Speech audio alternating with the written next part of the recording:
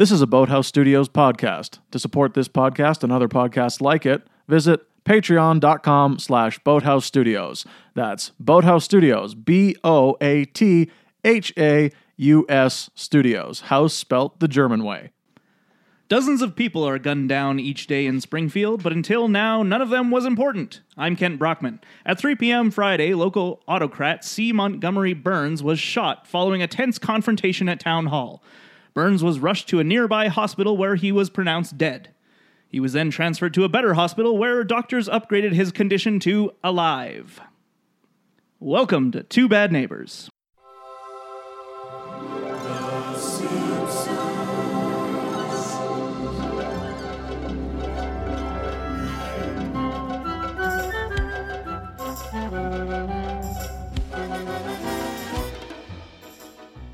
And here we are back again in Boathouse Studios. I'm so glad that you did that quote. Yeah. Because while I was watching, this is one of the, just to clear the air real quick, This is one of the very few episodes that we've done in this entire encyclopedic compendium of all things Simpsons seasons 1 through 10 that we haven't watched together. That's true, yeah. Yeah. And while I was watching it, I like to, whenever we do this, I like to play the game, what quote will Alan pick?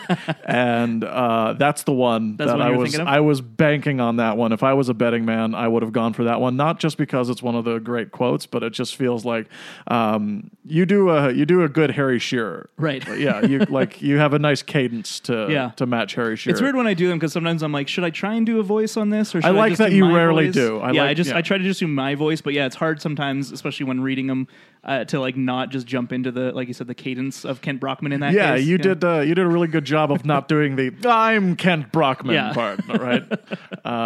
Okay, so this is it. We're here. This is the season finale. Yeah, the wheels have fully come off at the finish line, but we have made it, and we are going to push even further. Oh, we're going hard into season 7. Season 7, we're jumping right in this is a rare. In fact, the only time that The Simpsons has done a two-parter that is seasons apart. Yes, that is unless it's happened in season 29 or something. I don't think so, but they definitely have done two-parters before. Yes. After this, none of them... but they're within their season. Yeah, they're within their seasons, and sometimes they aired on the same night. Okay. Yeah. Like hour-long specials? Yeah. That sort of thing. All right. But yeah, this is... so we're going to be talking about Who Shot Mr. Burns as a whole. Mm-hmm. Parts 1 and 2. Part 1 is the finale of Season 6, and Part 2 is the premiere of Season 7. We kind of discussed doing it this way because I just think it makes more sense to talk about them together, especially since we kind of take our own summer break in between seasons. Mm-hmm. So we didn't want to... leave you hanging? I guess, yeah, I don't know. It just, there's so much to talk about with the story as a whole rather than just part 1 and then and then we'll see what happens and then talk about part 2. It just doesn't make as much sense for a podcast, in my opinion. No, you're right. So that's why we decided to do it this way. So it's a little weird, but it's fine. We'll just treat, Radioactive Man as the... Oh, no, that's season 8. What's the first episode after? Is it season 2? Yeah. All right, boy. Yeah. My brain is all over the place. We did Simpsons trivia on the weekend. Oh, yeah. How you been? Yeah, just a quick little one, but and it was a lot of fun. But the reason I thought about that is that they do a randomizer now, where they have ping pong balls in a little tumbler, and a student of The Simpsons will reach in and pull out a. we could be called ball. students of The Simpsons. I think so. And it'll be a number, and it'll be, what episode. They'll still find us what season, what number, what episode, and that kind of thing. And I try to guess what episode it is based on the season and the number. That's a tough game. Sometimes it's pretty easy. Like when I think it was last time, it was season 5, episode 2, and I'm like, oh, Cape Fear, come on, easy. Mm-hmm. This time it was season 4, episode 8. Do you know what that one is? That's Lisa's first word? No, it's Mr. Plow. Oh. And I got it. I was like, I think it's Mr. Plow. Is it Mr. Plow? And it was. And I was very proud of myself. So that's, congratulations. That's just me. This is Alan's ego corner, and I'm very proud of myself for doing that. Our team got tied for first at Simpsons Trivia. Your team? Yes. You're not doing Simpsons Trivia anymore? I'm not hosting currently, no. Oh, no? No, that was a brief gig. Oh, okay. I had to miss the one in June because I was at a wedding, and they quickly replaced me. Oh, with who? Well, with Shia again. Oh, okay. So he came back. He's back. Yeah. Which makes sense. That guy who they didn't think would come back, but exactly. did come back. Yeah. But we tied for first place, and so they had to go to a tiebreaker. The tiebreaker was, what radio station does Homer tune his radio to in Mr. Plow to right itself? As a means to try and find out who a winner is. We both put 107. The answer was 106. So we had to go to a second tiebreaker, which was name as many, in 30 seconds, name, like on your pieces of paper, name as many of the flying hellfish as you can. And so we got 6 and they got 8. And so they ended up winning. Asa, Ox, Burnsy, Abe. And so the other thing was they said we need first and last names when given, if they were given. So we couldn't just put Asa, for example. We need to put Asa Phelps. Yeah. C. Montgomery Burns. Yeah. Abraham Simpson. Sheldon Skinner. Yeah. Ox was, it's just... His name's Oxford. Oxford. Well, I don't know if that's canon. I always wonder if it's just Burns calling him that. But anyway. What was the other one? It doesn't matter. Anyway, we got 6, they got 8, so they won. And so it was like, well deserved, We had a moral victory as well. Fight to the finish. Yeah. To the bone. Exactly. How have you Antonio Banderas. How that's an Antonio Banderas. No, it's not. No? Please, please stop this. I've been all right. I've been in Fort Steele, just kind of plugging away through the summer. It cannot end soon enough. Great, yeah, and that's fine. We're kind of rushing through the how you've been because we got a lot to get to. We do. We have a lot to get to, and we have a very special guest who's skyping in, and we have this apparatus here that is like I am taking full advantage of this Zoom H6 right now. Oh yeah, it's great. It is it's working very fully well. loaded. How's it going? We have. James Tyner, a.k.a. The Real Gems from YouTube. You might know him from his YouTube channel. With that, I was going to say you might know him from Boy Scouts in the Hood episode that we did. And more importantly, that Boy Scouts in the Hood episode that he called in on. How you doing, right. Jim? Hey, everybody, it's the return of the Real Gems at long last. Yes, the much anticipated, much ballyhooed, much demanded return. Yes, indeed. I don't know. Is it really much demanded, I wonder? Well, I don't know, like but for us it is. You give us a nice bump with the Americans. I'll tell you everybody at home right now is wondering why the audio sounded slightly more crackly than usual. So That's right. It's actually coming through nice and clear right now. Nice. I'm very happy about this whole setup that we've got. So whatever mic you're speaking into, don't ever change. Okay. When I get if you want. When I get all those big YouTube bucks, then I'm going to get the really fancy microphone. Yeah. Oh yeah, those YouTube bucks, those hypothetical dollars. Yeah. Once you get sponsored by Skillshare, then you're. Oh yeah, that's the one right now. That's all the YouTube videos I watch are everyone's sponsored by Skillshare right now. As a James, as a I don't know, mildly popular YouTuber, do you ever get the chance to shill for the big corporations out there like Audible or Casper or Mack Weldon? No, I don't at all, and it's kind of a shame. I have this really big urge to advertise for MeUndies right now, but unfortunately, not. Oh man, me too. Actually, I don't even have ads on my channel still. It's actually a pretty sad situation because I applied to put ads on there, but there is a big logistical problem in the background. That's it's the Simpsons thing? No, actually, I think there's something going on with YouTube where at some point they basically stopped taking new applications where you could apply, but then it would tell you these are going to be approved. We have this big backlog. You'll be approved in May. You'll be approved in June. You'll be approved in July. And then they finally cleared their backlog. And then I got an email, and a whole bunch of people got emails saying, we're still reviewing yours. There's still more things we need to check on. And I was like, what the hell is there really to check on? Every other review channel is, you know what I mean? If it's a copyrighted thing, then no one on YouTube can make any money. So the whole thing's weird. Most of the stuff I watch that has copyright or that is sponsored has copyrighted stuff. The whole fair use thing. So yeah, that's weird. So that's neither here nor there. I was only going to run ads anyway, just because everyone was just saying why aren't you? They thought it was ridiculous with all the research. I kind of liked the hippie idea of you're just doing it for man fun, of the people. Yeah. But when I was researching, when I was putting all that research in the Krusty the Clown Simpsons history video, and I was pulling all these episodes, I was like, why am I doing all this research and like not getting the $5 of advertising revenue or whatever, you know? So at that point, when you're doing that much research, you may as well. As much of a hippie as I want to be, you may as well. So, well, do you have a Patreon you can plug? Nope, no Patreon or anything. Your integrity is staggering, my good man. Somebody actually asked me if I have a Patreon, and I was like, I feel kind of weird about it because I was like I have a day job. I'm doing fine income-wise. Like I'm very purely middle class. I'm not saying I'm rich or anything, but I make a living, you know, so I don't really need like any more. This sounds really egotistical. I don't feel like I don't need your money. I feel like I do well enough where I'd rather everyone just have their own money. Yeah, so I don't know. That's totally fair. Next time someone asks you that, though, just tell them, yes, I do. It's patreon.com/BoatHouseStudios. Tell them that. I refer them to you guys. Oh, please. Yeah. Get those iTunes reviews in. I know, right? Yeah. Oh, man. All right. So you are... I think the first videos I ever watched on your channel were actually the Who Shot Mr. Burns theories. Yes, 100%. So I will touch on that quickly because I'm pretty sure I introduced you to them. You Greg. sure did. Yeah. And we discussed this probably on the last time James was on, but just to reiterate, my friend Ife, who past and future guest of the show, Rest in and peace. boy, we're watching random YouTube stuff, and we stumbled upon your channel. And we started watching the part 1 of the Who Shot Mr. Burns mystery thing.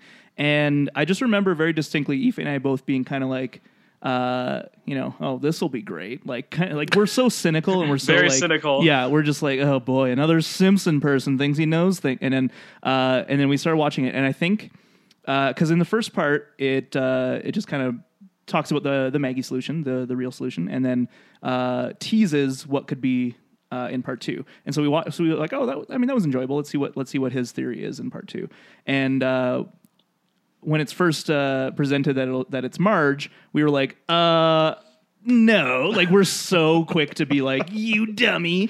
And then like as the episode went on, we were both just like, oh shit. Oh wow, okay, yeah, and we were hooked. We will discuss this stuff more at length at the end of this episode here. But I just wanted to bring up that is how we came into knowledge of the Real Gyms and all his wonderful videos on there. So we'll plug that some more, I'm sure, all throughout the episode. But be sure to check those out. But we are talking about the actual episode, Who Shot Mr. Burns, parts 1 and part 2. That's right. Today, because we want to talk about, all the stuff around it. Mm-hmm. This was the first and I would say almost only event that The Simpsons ever really did in terms of their episodes. You could argue the Family Guy one. Yeah, in seasons 1 through 10. Yeah. But yeah, no, they definitely have done since the Golden Age because they're trying to, grasp at relevance again. Yeah, this one feels like... As soon as this episode starts, it feels like an event. Yeah. It really does. Like everything about this episode tells... Got an eerie calm to it at first. It does, yeah. And it takes its time, which a lot of Simpsons episodes just don't have the luxury of. With essentially a 44-minute runtime, these two episodes get a chance to breathe a little bit more, and for that they get a chance to set up some really, really fun jokes, and maybe instead of doing the whole 3 laugh out loud jokes every minute, maybe we can sprinkle in a little bit of murder mystery plot into there, which is very important. Not to say that this episode, both episodes aren't straight up laugh out loud funny, because I truly believe that they are.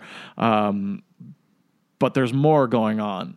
I find the first episode is less funny than the second one. Really? Yes. Oh, I agree with you there. Yeah.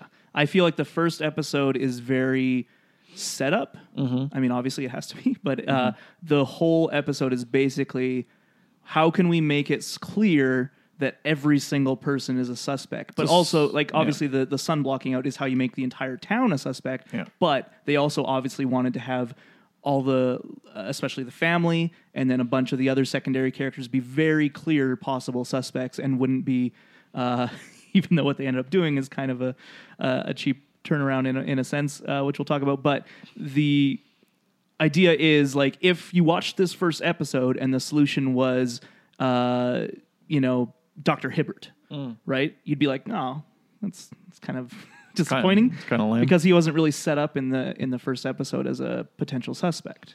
They did do a really great job of setting up a lot of people. Yes. Though. Oh yeah, like you could argue that Who Shot Mr. Burns Part 1 is like 60 to 70% exposition, just setting up like this is why, this is why, this is why, this is why. Like it's very expository when I rewatched it just now. Yeah.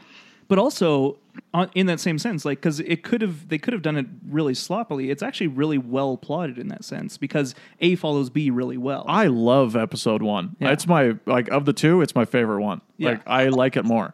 Which is I think episode 1, like Who Shot Mr. Burns Part 1, has probably one of the weirdest tones in all of The Simpsons. Actually, when I was watching it, I was like, this really does feel unlike any other Simpsons episode ever. Like there is a real gravitas to it that you don't see. Like there's almost like a weird seriousness to certain scenes. Like they'll end scenes sometimes like groundskeeper Willie running out of the room or Homer running out of the room or running at Mr. Burns and like where they're just screaming and like it is kind of funny, like him shaking Burns or saying I'll wound that Mr. Smithers. Yep. But like he's so angry, I was like, this isn't really a joke. Like you're just ending it on this is a very serious moment kind of feel to it. That's really true. I'm thinking also of like the moment when Bart's treehouse gets hit by the oil and exactly. It's like he's like crawling and like his dog is under board and you're just like, oh, this is really sad. Yeah, it's shocking in a few ways. And I actually can't remember. There's no button to that scene? There's no joke. Yeah, it's just like Bart falls down at the end of it. But that's what it is. Where it's just like, oh, he's passing out. And Marge says, "Oh my lord," seriously injured. Right? Yeah, and that's all. That's the thing. Like they didn't attempt. Which I think is the right call. They didn't attempt to but it's all in good fun still. It's like, no, like we want as an audience to believe that these people are legitimately angry at Mr. Burns to the point where they may be driven to commit murder.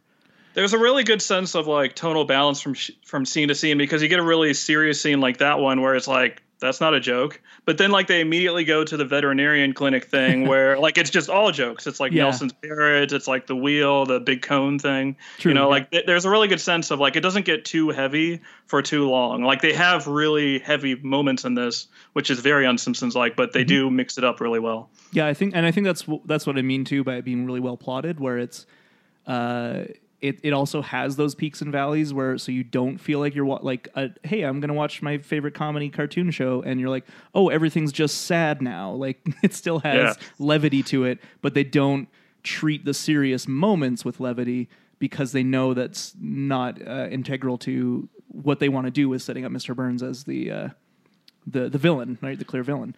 Sorry, before we delve too much, I just want to get this out of the way. So this is, of course, 25th episode of Season 6. Oh, okay. The finale, and the first episode of Season 7.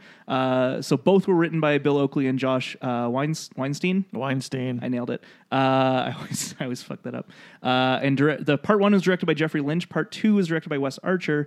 They aired May 21st, 1995 and September 17th, 1995. So that is the logistical stuff that I like to get across. Now, the talking about the tones and how the first one has an air of gravitas, I feel like the second one doesn't as much.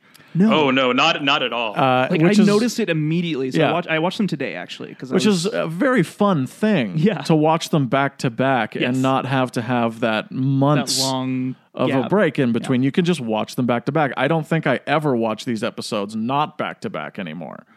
Mm-hmm. Yeah, it's rare. I think that it's tricky because like I own the DVDs, and so it's like I have to change the DVD to do it. Oh yeah, I have it on my computer. You know what I mean? I hate that. I had to get up from my couch and switch right. It's such a pain in this world.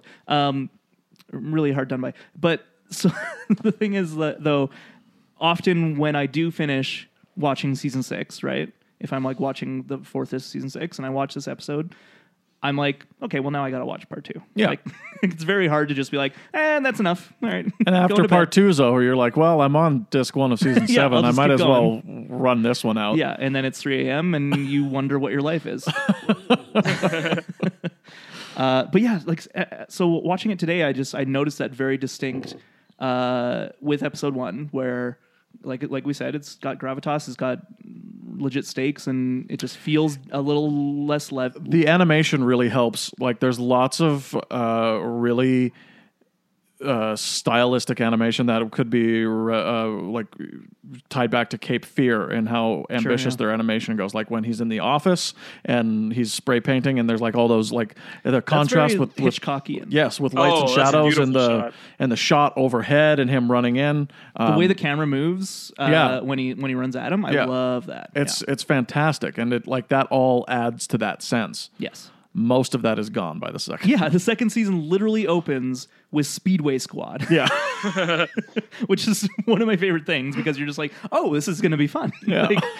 like right off the bat. And even, as they're like kind of delving into the mystery, and Lisa becomes a little detective and that kind of thing, it's just filled with so many jokes that are obviously not required for this kind of episode. But I almost feel like they realized after the long break, they're like, we need to like not only bring people that are looking for the answer, we also need to make sure our fan base is back in case some are like I don't care about a mystery, I just want to watch a fun show. And so they're like, we'll make it funny again. I mean, in part 2, they really had the advantage of like part 1, they have to set up like how serious, like it ultimately ends in like a shooting. But in part 2, like luckily they get to unravel it, so they get to revisit all these random characters like Mo, most notably. But you get to like unravel. That's my favorite joke of both of them, by the way. Oh, we're gonna have a lot to say about that scene. But like they get the advantage of now we get to unravel, and really we could go anywhere we want with it. So they really do have an advantage in their joke writing in the second half. Yeah. So there's just more room for it. Yeah, it just really is. Yeah. Like what exposition do you really have to do in the second part? Oh yeah, it's all like the everything. All the exposition they end up doing is recap. Yeah, like there are flashbacks and stuff. Yeah. Yep. That's how much room they have in that episode. I was actually pretty surprised to see how many flashbacks from the previous episode there were this time around. I always forget how many they actually go through. Yeah, it does not work on a rewatch on DVD because I'm like, I just literally saw this 2 minutes ago. Yeah, I don't need to be retold it. Come on, what do you think I am, stupid? So did you guys watch this on air? Do you remember? I did not, no. Oh, I definitely did. You did, I remember this one very vividly. Did you have like that summer of discussing it with friends and that kind of thing and trying to solve it? I don't remember discussing it with friends necessarily because it was summer break, obviously. So I saw like random people, but I don't remember if any of my friends really watched The Simpsons that closely. I definitely talked about it with my family, like my sisters and my parents. Oh yeah, but and we definitely had theories there, but there wasn't really like I remember I watched it and then like we all came up with our theories and then we just kind of let it lay dormant for the rest of the summer. Yeah, you just kind of like, all right, well I think it's this, and then goodbye. So it was 1995 yes. when this came out. I was literally 6 years old. Okay. And forget how young you are. I hadn't started watching The Simpsons yet. Oh, wow. At that point. So yeah, I mean, I was definitely watching it. I feel like my memory of this summer was hazy at best. I would have been 10. And I remember it being a thing in the summer, but kind of like you, James, I discussed it briefly with some people, but and then it was just like, all right, and then we'll find out. And I just waited, like I had other things to do.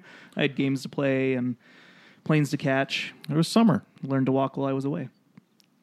I don't get it. It's in the cradle. And okay. But I didn't delve too deep into it, and it wasn't until probably I was much older that I found out all the kind of stuff that happened in the summer with this, like the call-in contest, the Springfield's Most Wanted thing. Mm-hmm. Was it just 1-800-COLLECT? No, well, I don't think so. Okay, I believe what happened was they had a contest via 1-800-COLLECT where you could call 1-800-COLLECT, and I don't know if this happened for every single person who called 1-800-COLLECT or if you had to like call some special part of it, but like there was actually a part where you'd call in and say or push a number or whatever of who you thought shot Mr. Burns. Oh, okay. And the winner of that contest, according to the promos, would get to be animated into a future episode of The Simpsons. Yeah, and do you guys know what happened with that? Oh boy, the aftermath. So, well, apparently because the way the rules were is that the winner had to be chosen by a sample of people who called in. Not everyone who called in, but just a sample. So I'm not sure how they determined that. I think it was random.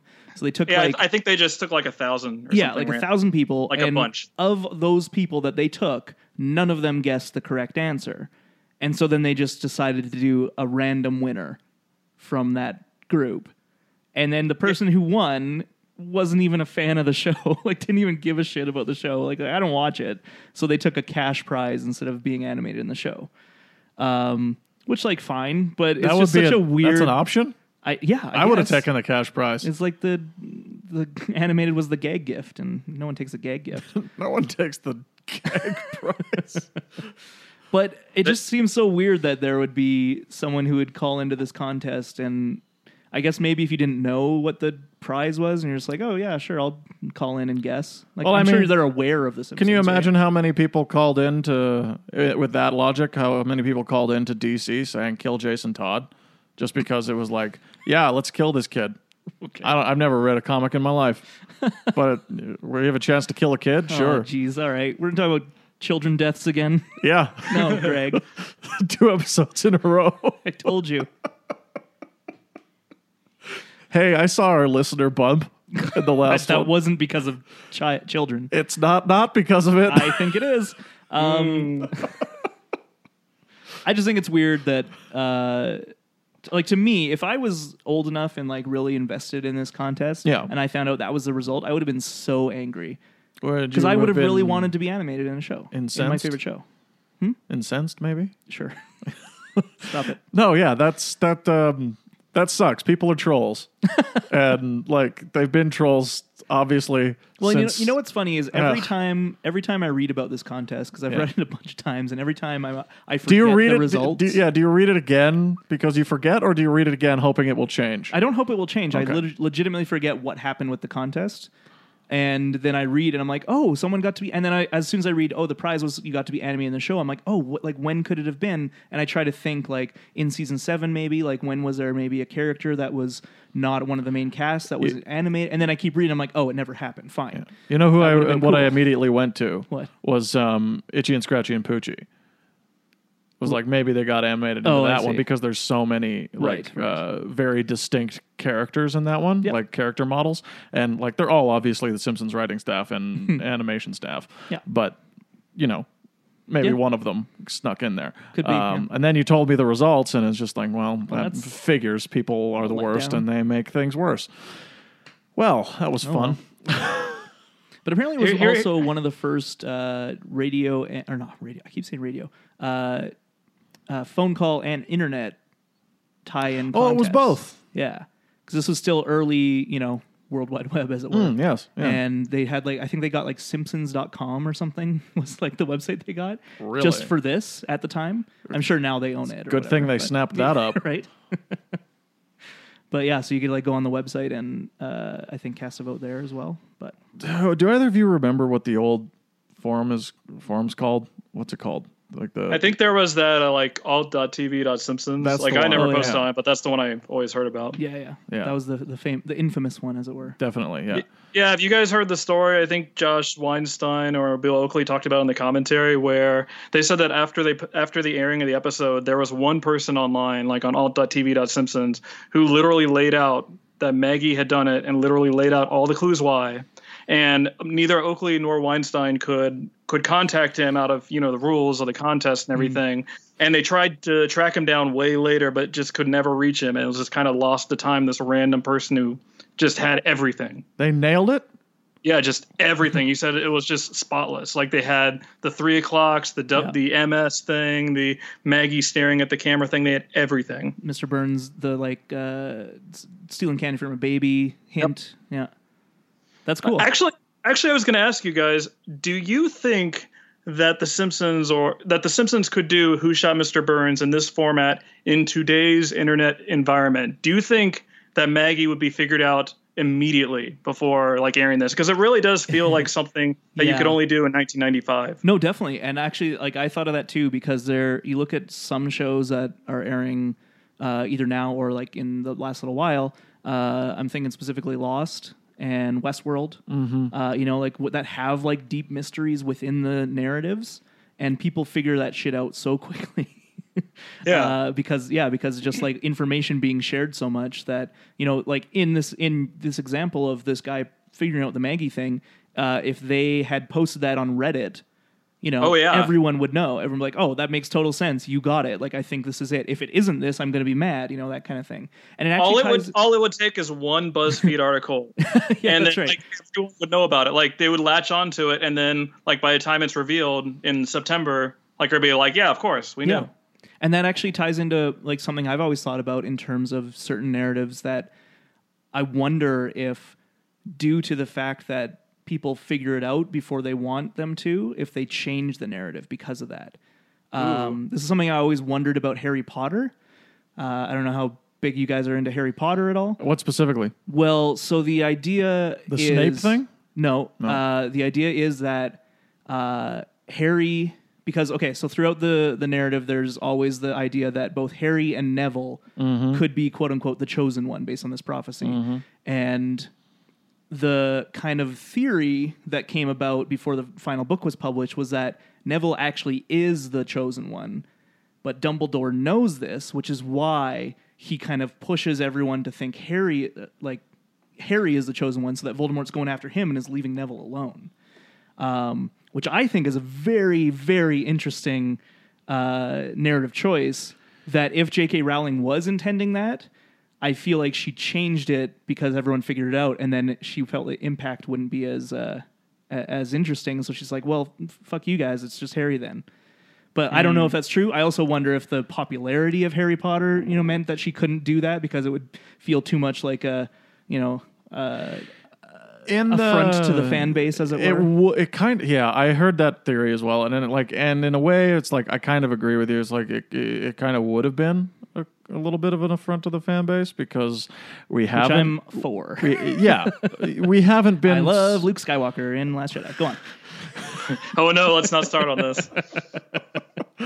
Down we go. Did you guys hear that Kathleen Kennedy is ruining Star Wars? Because I heard it. I think I read that somewhere. I think that I've heard that every day for the last 5 months. I think my YouTube page has just like shoved that down my throat in the recommended videos column. Anyway.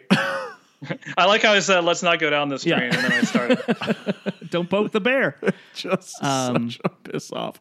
Now, I'm just saying, that's stuff I enjoy. No, I of course. like when creators take liberties with, especially like traditional narratives and that kind of thing. Even if, quote unquote, it does seem like an affront to a fan base, you don't owe the fan base anything. You owe them a good story, and you can make a good story out of something that isn't predictable and rote. So. If it was supposed to be Neville, and like Neville is the one who does it at the very end of the book, like let's say it's the 7th book, and it's the way it's written up until that point, then that's bad.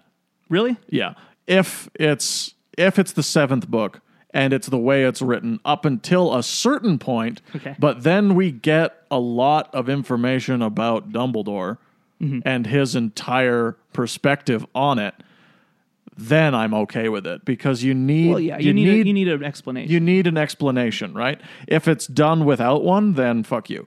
If literally the final book is exactly as it is, except for at the very end, it's like, and then Neville shot Dumbledore. Then Neville literally shoots Voldemort, and he dies, with and everyone cheers. With a gun, and of course that's bad. And everyone's like, but why didn't we just use a gun before? I think you can go right up to the point where Neville kills Nagini, and just kind of like rejigger that whole ending, that whole climax, into something much more interesting, where revelations happen like that. Yeah. Where it's like, like, Harry, you were never the one all along, whatever. Yeah. I'm not a writer. I'm just saying I was very intrigued by that idea, because I think it's a very interesting take on the whole chosen one narrative that I more or less hate. James? Yes. What do you feel about Harry Potter? Will you sign our change.org petition? I absolutely will, even though I've only seen remove the Deathly Hallows from the canon. And rewrite it with Alan at the helm. Yes, remake the Deathly Hallows. It'll be my Twitter. I have got producers lined up. You were literally talking to someone who's only seen like 2 of the Harry Potter movies. Yeah, so I will sign whatever you say about Harry Potter. Spoilers for Harry Potter, I guess. Yeah, you did kind of spoil the whole ending, but I assume that Harry kills Voldemort. You did. Spoiler: Harry kills Voldemort. Yeah, never saw that coming. If I really cared, I would have seen it by now anyway. Yeah, so it's in the zeitgeist. Anyway, but to bring it back to The Simpsons, yes, please. I do think that if this was, and I mean, we can discuss how much they had planned for this. Like, if it truly was Maggie all the time, they say it was, right? I'm pretty sure there's never been any like maybe it wasn't. They shot the alternate ending with Smithers, and then they shot all those animated all those just shots of people shooting Mr. Burns as like a way to throw off potential leaks and stuff, which is a common thing now. I mean, Lost did that too with the coffin in season 6. I don't know if you know that at all. I don't care. It doesn't matter. I'm the only one who cares about Lost anymore. But join him for his podcast where he just talks into the void. I just talk to myself and then listen to you guys tricked me into coming onto a Harry Potter and Lost podcast. That's right. 2 things you know very much about. Haha, gotcha, James. This is gotcha podcasting. But yeah, if they had this planned all along and they put all those clues in and stuff, and then someone discovered it, it would be public knowledge, as you said, before the thing aired, and then it would be kind of a disappointment. I mean, it's an animated show as well, so their hands were really tied. Like, I mean, what can you really do to part 2 once it's locked in? That's right. And like, did you watch Westworld, James? Westworld, like the movie or no, I haven't. I don't have cable. Okay. Man, I'm really revealing everything that I watch. Right now. That's okay. No, I just watch too many things. That's my problem, honestly. Because then no one else gives a shit about, I just watched K-19 The Widowmaker yesterday, for example. And why wouldn't you? It's a great movie. Who am I going to talk to that? Really? Stop it. It's great. It is a terrible movie. Harrison Ford's amazing. It's one of the worst movies I've ever seen that is 2.5 hours long and is directed by a brilliant director, and it is supposed to be a summer blockbuster. Yeah, it's and they're great. Just in a submarine doing tests all the time. It's awesome. That's so bad. Anyway. This is fun. Submarines. What? Give me Crimson Tide, all right? That's a good submarine movie. All right, fair. But where was I? Westworld. Just real quick, because I think this does tie into it. And spoilers for Westworld Season 1. There's a kind of 2 parallel timelines in that show. One showing Jimmy... Simpson, thank you. That's the tie-in. There you go, yeah. Jimmy Simpson, the actor, playing this young kid who's like come to Westworld for the first time to see what it's like and stuff. And then in another timeline, it's Ed Harris playing this evil man in black who's like just going around shooting people and doesn't care and doesn't give a shit about the park. In the structure of season 1, it's not clear these are 2 separate timelines, but by the finale, it makes that clear, and it's supposed to be this big reveal that Jimmy Simpson is Ed Harris at a much later date. I think within like the first 2 or 3 episodes, someone on Reddit was like, I'm pretty sure Jimmy is the man in black, and here's why. And then as soon as I read that, I'm like, yeah, that's what makes sense, and that's the truth, and now I know it. And then so when the reveal happened in the finale, I'm just like, yeah, I know. I was so disappointed, and it wasn't their fault. It was the internet, yeah, because like if I hadn't read that stuff, it probably would have been a big reveal for me, and I would be like, "Oh shit, no way!" Like that. Oh, that changes everything I know about the show. And apparently, in season 2, they do like 7 different timelines to try and like up the ante. But I haven't really watched. Season 2 is kind of a pile of garbage. Yeah. Anyway, but that's what's interesting is that the mystery for this episode worked, like you said 10 minutes ago or however long I've been ranting, because it was in 1995 and it wasn't as easy for people to share their knowledge and their information. Like to the point where that person who solved it, they couldn't even find them. So that's privacy. Yeah, I mean, the internet was completely anonymous, just random people everywhere. Like, there was no structure. Well, there was some structure, but like, what are you really going to do about it at that point? So, I mean, it really did create this thing as an event. Like, they had a whole special Springfield Most Wanted that aired right before The Solution. You know, like, we really did have a whole summer. Like, I mean, this is nothing new. Like, the whole thing is based off of a Dallas episode, Who Shot JR, which was like, I think that was a season finale premiere thing too, if I recall. So like, really before the internet, shows could just do this, you know? Totally. Yeah, because it would, I mean, in that time as well, you didn't have the internet to create buzz or create, you know, as much marketing as essentially doing an event like this would, because I would say, I actually forgot to check the ratings, but the ratings for Who Shot Mr. Burns Part 2, I'm pretty sure are pretty high up there. Like one of the most watched Simpsons episodes of all time. Well, you keep talking. Okay, he'll check. But yeah, stuff like Who Shot JR, that, because when was Dallas? Was that in the 70s? I think it might have been the 80s. It could 80s, be the 70s. I'm not positive there. Yeah, no, I think it's in 80s. I think like I've gone to 80s trivias and they talk about Dallas. So I think it's in the 80s. That's how I know things now, is by trivia nights. But yeah, and that was a huge thing, to the point where I've never seen an episode of Dallas, and I know all about Who Shot JR. J.R. Ewing is his full name. That's correct. And actually, I can't remember who ends up shooting him because I didn't really care, but I remember that being obviously a big deal. Who Shot JR? I actually first heard about it in the movie The Wedding Singer, so that's an 80s set show, so there you go. Adam Sandler classic. That's right. I think that's Adam Sandler's best comedy, actually. I would, you know what? I mean, of his straight comedies. I don't count Punch Drunk Love. Oh, yeah, of course, yeah. Which, The Wedding Singer? Yeah. Oh, yeah. It's definitely one of my favorites of his. That one's actually like kind of sweet. That isn't like actually someone else's movie. It's like, that's an Adam Sandler movie that he actually is very good in. Yeah. I actually still like that one.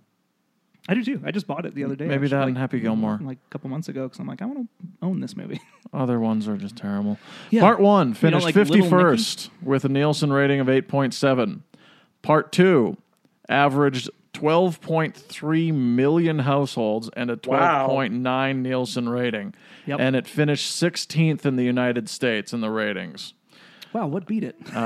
Finishing first in its time slot and 95. Was the highest rated show on the Fox network that week. Frasier. Oh, sorry. I thought you were giving me a hint to what beat it. No. It was it was number 1 on Fox. It was number 1 on Fox. Yeah. Number 1 in its time slot. Okay, yeah. Oh, that makes sense, Yeah, it was a big deal. Did you guys watch the Springfield's Most Wanted? I've actually never watched it. I was going to try and watch it today, and then I ran out of time. No. But I read all about it, and I'm very interested by what... It's got John Walsh in it. Yeah, and people apparently were like angry that he kind of tarnished his image with this. He's a TV host. I mean, he did totally shill like crazy the entire time. I watched it in preparation for this podcast again. Okay. Tell us about it, James. Well, I mean, it's basically like a parody of America's Most Wanted. I think it is actually worth watching because, like, I have to say, when I watched it, I actually got kind of excited at the beginning because it opens with this really awesome, just like, it's like a montage of clips of just action from The Simpsons. It's like cop things, justice things, things with Snake, intriguing things, people being arrested, people running around, Bart's holding a gun in separate vocations. Right. Like, it was actually kind of hype. When I watched it, I was like, wow, I'm really, really excited for this special. And then it's just basically like America's Most Wanted whole thing. Yeah. Where they talk to a retired LA like detective person. They talk to like a bookmaker in Vegas. They talk to a psychologist, and they're basically just going over the episode, like all the different suspects, why they could have done it. It's kind of like a clip show too, because they show clips from other episodes, not Who Shot Mr. Burns. Like, they even like have Martin Prince as a suspect in this special, who wasn't even in this episode. I was gonna say, I don't think he even appears. No, exactly. So, although I guess he could have used that money with the oil, but yeah, that's true. One of the funniest things, I guess I'll just run with this since I just watched it. One of the funniest things is that they go to Vegas and they show like bookmakers where they're supposedly taking bets on who shot Mr. Burns, and they have a giant board with all the odds. Yep. And just for research, I wrote down some of them for you guys. Yeah. Because they are quite ridiculous. Because I think I remember reading, I think Homer was the favorite and Maggie was the long shot, right? Yeah, well, she wasn't the total long shot, but Homer was at the top at 2-1. Yeah. Then Smithers was second at 5-2, and then Krusty the Clown. Krusty was third at 3-1. But he was out of town. That's so funny. That's so funny to me. So, like, the whole thing, like, I actually did research before this podcast to figure out, did the Mirage Casino actually take bets on who shot Mr. Burns? Because I cannot believe it. Like, the whole special is really phony and, like, it's really silly. Yeah. So, in my opinion, when I watch it, I was like, there's no way any of this is real. But I could not seem to get any confirmation that they were or they weren't. I'm assuming they never did, because the whole thing's ridiculous. Yeah, although like, they had Hans Moleman at 7. That would have been well. I think I would have liked that better than a Maggie reveal, but because then they could execute him. From this point on, no talking. Oh, for the record, for the rest of the Simpsons family, we have Bart at 4-1, Lisa at 70-1, and Maggie also at 71. Marge wasn't even on the board. Oh wow, yeah. So that's how they rank the Simpsons members, I guess. So I know that nowadays there is bets for certain pop culture stuff like that at casinos. Oh yeah, definitely. Game of Thrones was a big one, I think. Huge Deadpool. Yeah. So it is possible. I just, 95, I'm not sure what the climate was like in that kind of thing, but it wouldn't surprise me, I guess, one way or the other, if they actually took bets. But I also feel like bet on anything in Vegas. But I also feel like if they did, there would have been at least one person, I imagine, who may have bet on Maggie and won a bunch of money. We would have heard about it, But who knows? If you did that, write in. Email us. We want to hear about all those who wants to be who shot Mr. Burns millionaires. That's exactly right. Because the clues were all there, apparently. Just a couple of things that's really funny about this episode is just like not in the traditional sense of like, oh, here's a joke. But when they're dedicating, like, it's just one of those things where it's like, hey, look at that. Look who's there. When they're pumping the well at the school, and Lisa like cuts and pushes the thing, and like you notice who's up there, like with Skinner. It's Skinner, Superintendent Chalmers, and Leopold on one side, and Krabappel and Dondelinger. Dondelinger? Yeah. What is he doing there? It's Dondelinger. What? The high school isn't even getting the oil. Exactly. They have an air hockey table, though. Maybe he's hoping to get in on it. But it's Dondelinger. That's really funny. Yeah. I did not notice Dondelinger. Did you guys notice in that scene, like, I think somebody else pointed it out to me, or I might have heard it somewhere else, but how Lisa, like, messes up in that scene where, like, Principal Skinner introduces her and then holds out the microphone for her, and then she just throws the switch. Yeah, she's almost supposed to say something. She, like, poof. Oh, yeah. I didn't notice that. It's the weirdest really thing. Funny. Yeah. She's an 8-year-old, of course. Yeah. That's actually kind of a nice little character note. Yeah. So clearly, I think the MVP of episode 1 is Harry Shearer. Yeah. I mean, Burns and Skinner. Burns, Skinner, and Smithers. Smithers, yeah. There's the scene where he says, you have one more appointment. Strange, I don't have a secretary or an intercom. Send him in anyway. That's right. And it's just him as those 3 different people. For like a good 2 minutes of the runtime, it's just Harry Shearer talking to himself, and he's dressed like Jimbo. Yeah, I would think it would be quite corking if you signed over your oil to the local energy concern. I have a monopoly. Your monopoly is pathetic, sir. Yeah, I do think it's interesting that Burns does try to get them to officially sign it over to him first. His first thought isn't steal. Yes, right. It's definitely in the back of his mind. It's just like when with the puppies. When at first he's just like, yeah, I'm going to come and take some puppies. And they're like, no. And he's like, all right, I'll just take them anyway. Yeah. It's the same idea. He's like, he's going to try to legitimately do things at first. Oh, heavens no. They're your puppies. Yeah. You may do with them what you wish. There you go. And you. And you. And it's the same thing. Also, this episode predicted there will be blood. So. Oh, yeah. With drinking his milkshake. Yeah. Another Paul Thomas Anderson drop for this podcast. Right. Yeah. That's all. I don't.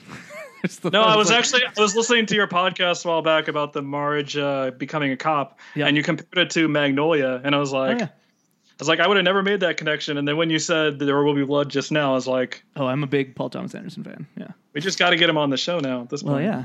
I mean, I've been writing him every day. Paul Thomas Anderson. Oh, his movies are great.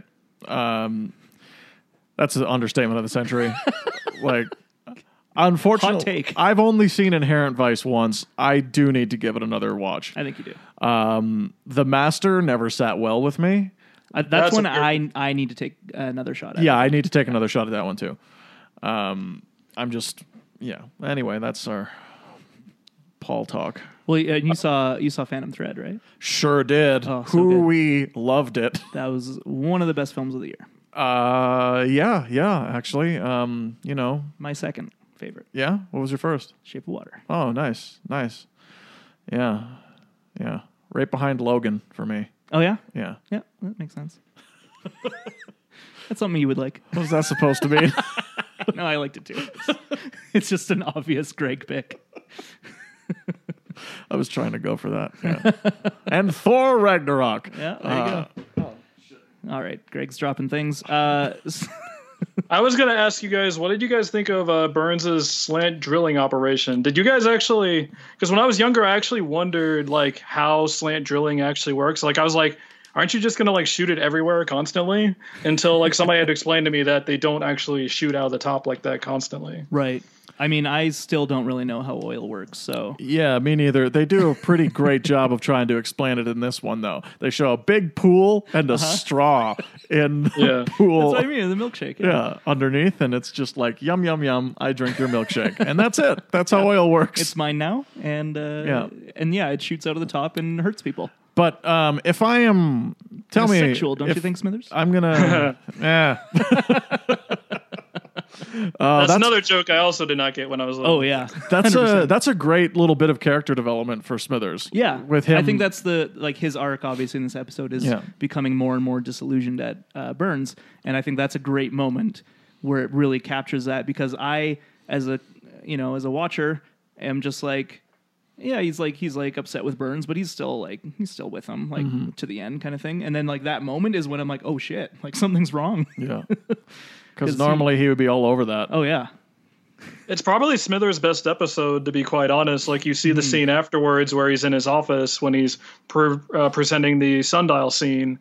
And, like, he goes through the long thing about how, like, owls and the incessant hooting and the town sundial will be worthless, I love that. And that's a great bit of foreshadowing, actually. Such good writing. Sorry. Yeah, but I think it's actually, like, Smithers is... Like in a weird, he's not an actor, but it's kind of his best performance in some ways.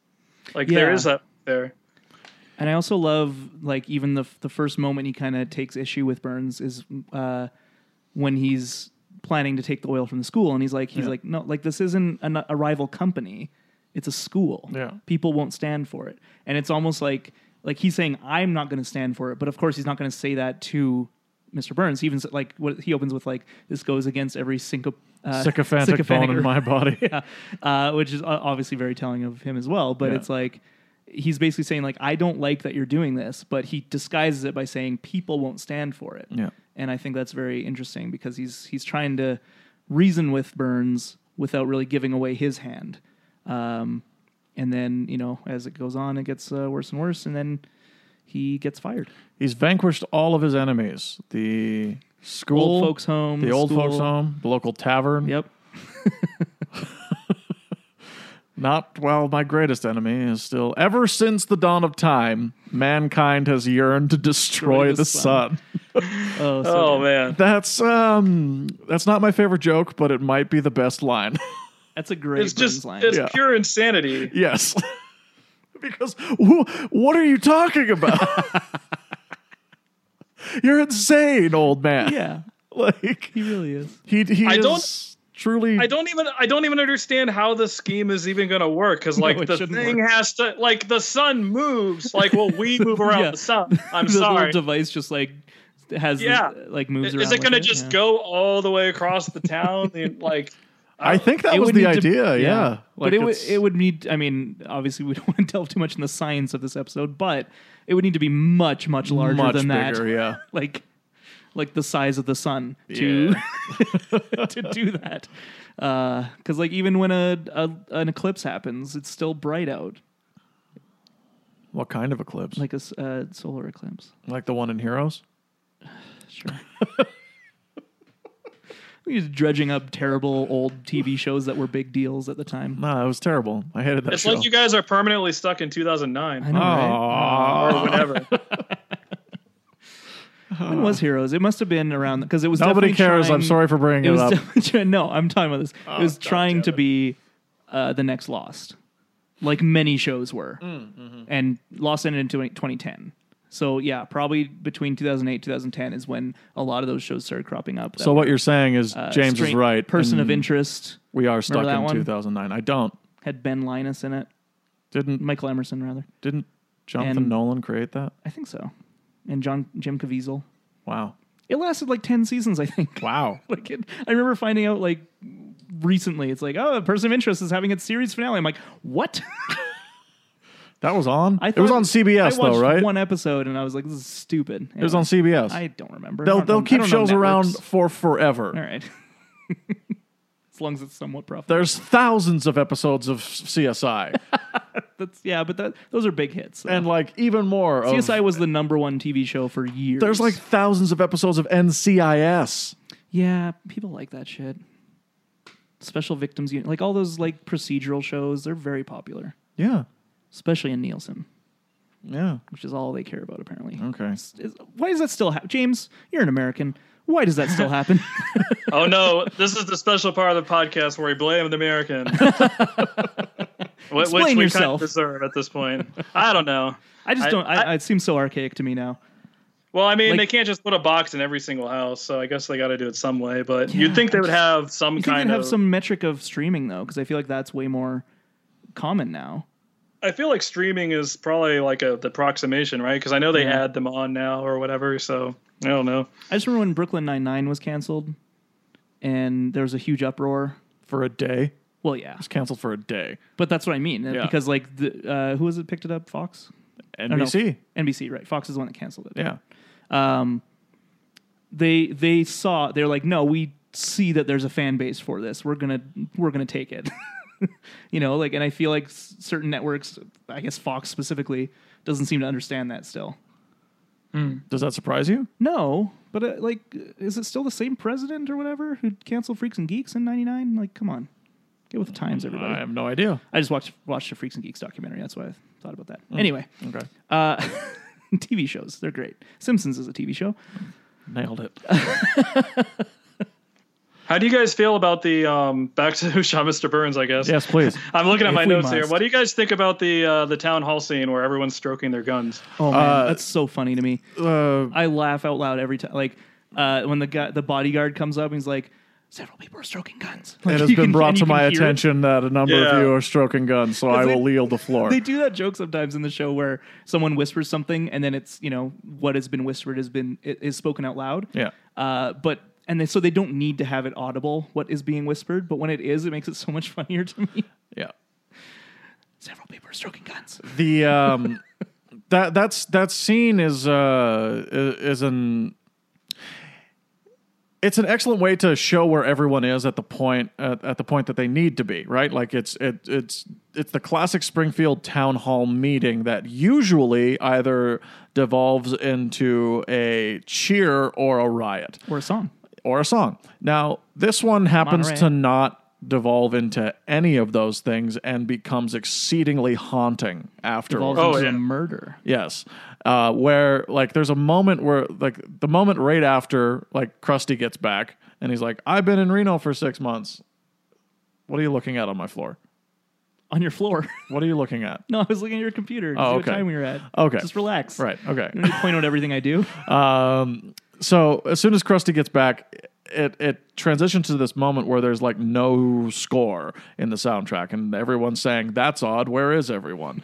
And it's really... Which is actually really funny too. Yeah, it's really funny, that's odd. but it's also Skinner left his mother here. It's haunting. It's like the way that and you have like the wind and the wind and the way the animation is drawn and the way it's shot and the way it presents itself. It's like something's happening. It is quite literally the calm before the storm. And the atmosphere of this section is just amazing. Like the Foley is great. You can hear echoes as he's walking and stuff. Like it's so ridiculously quiet. Yeah. There's just there's that word again, gravitas to the whole situation where it's like, this is a comedy. This is The Simpsons, you know? But like, I love how strange it is where they're just like, we're going to take this moment. Like they're going to still do the jokes like you mentioned with Principal Skinner and his mom, but like they're going to take the moment kind of seriously and like set this up.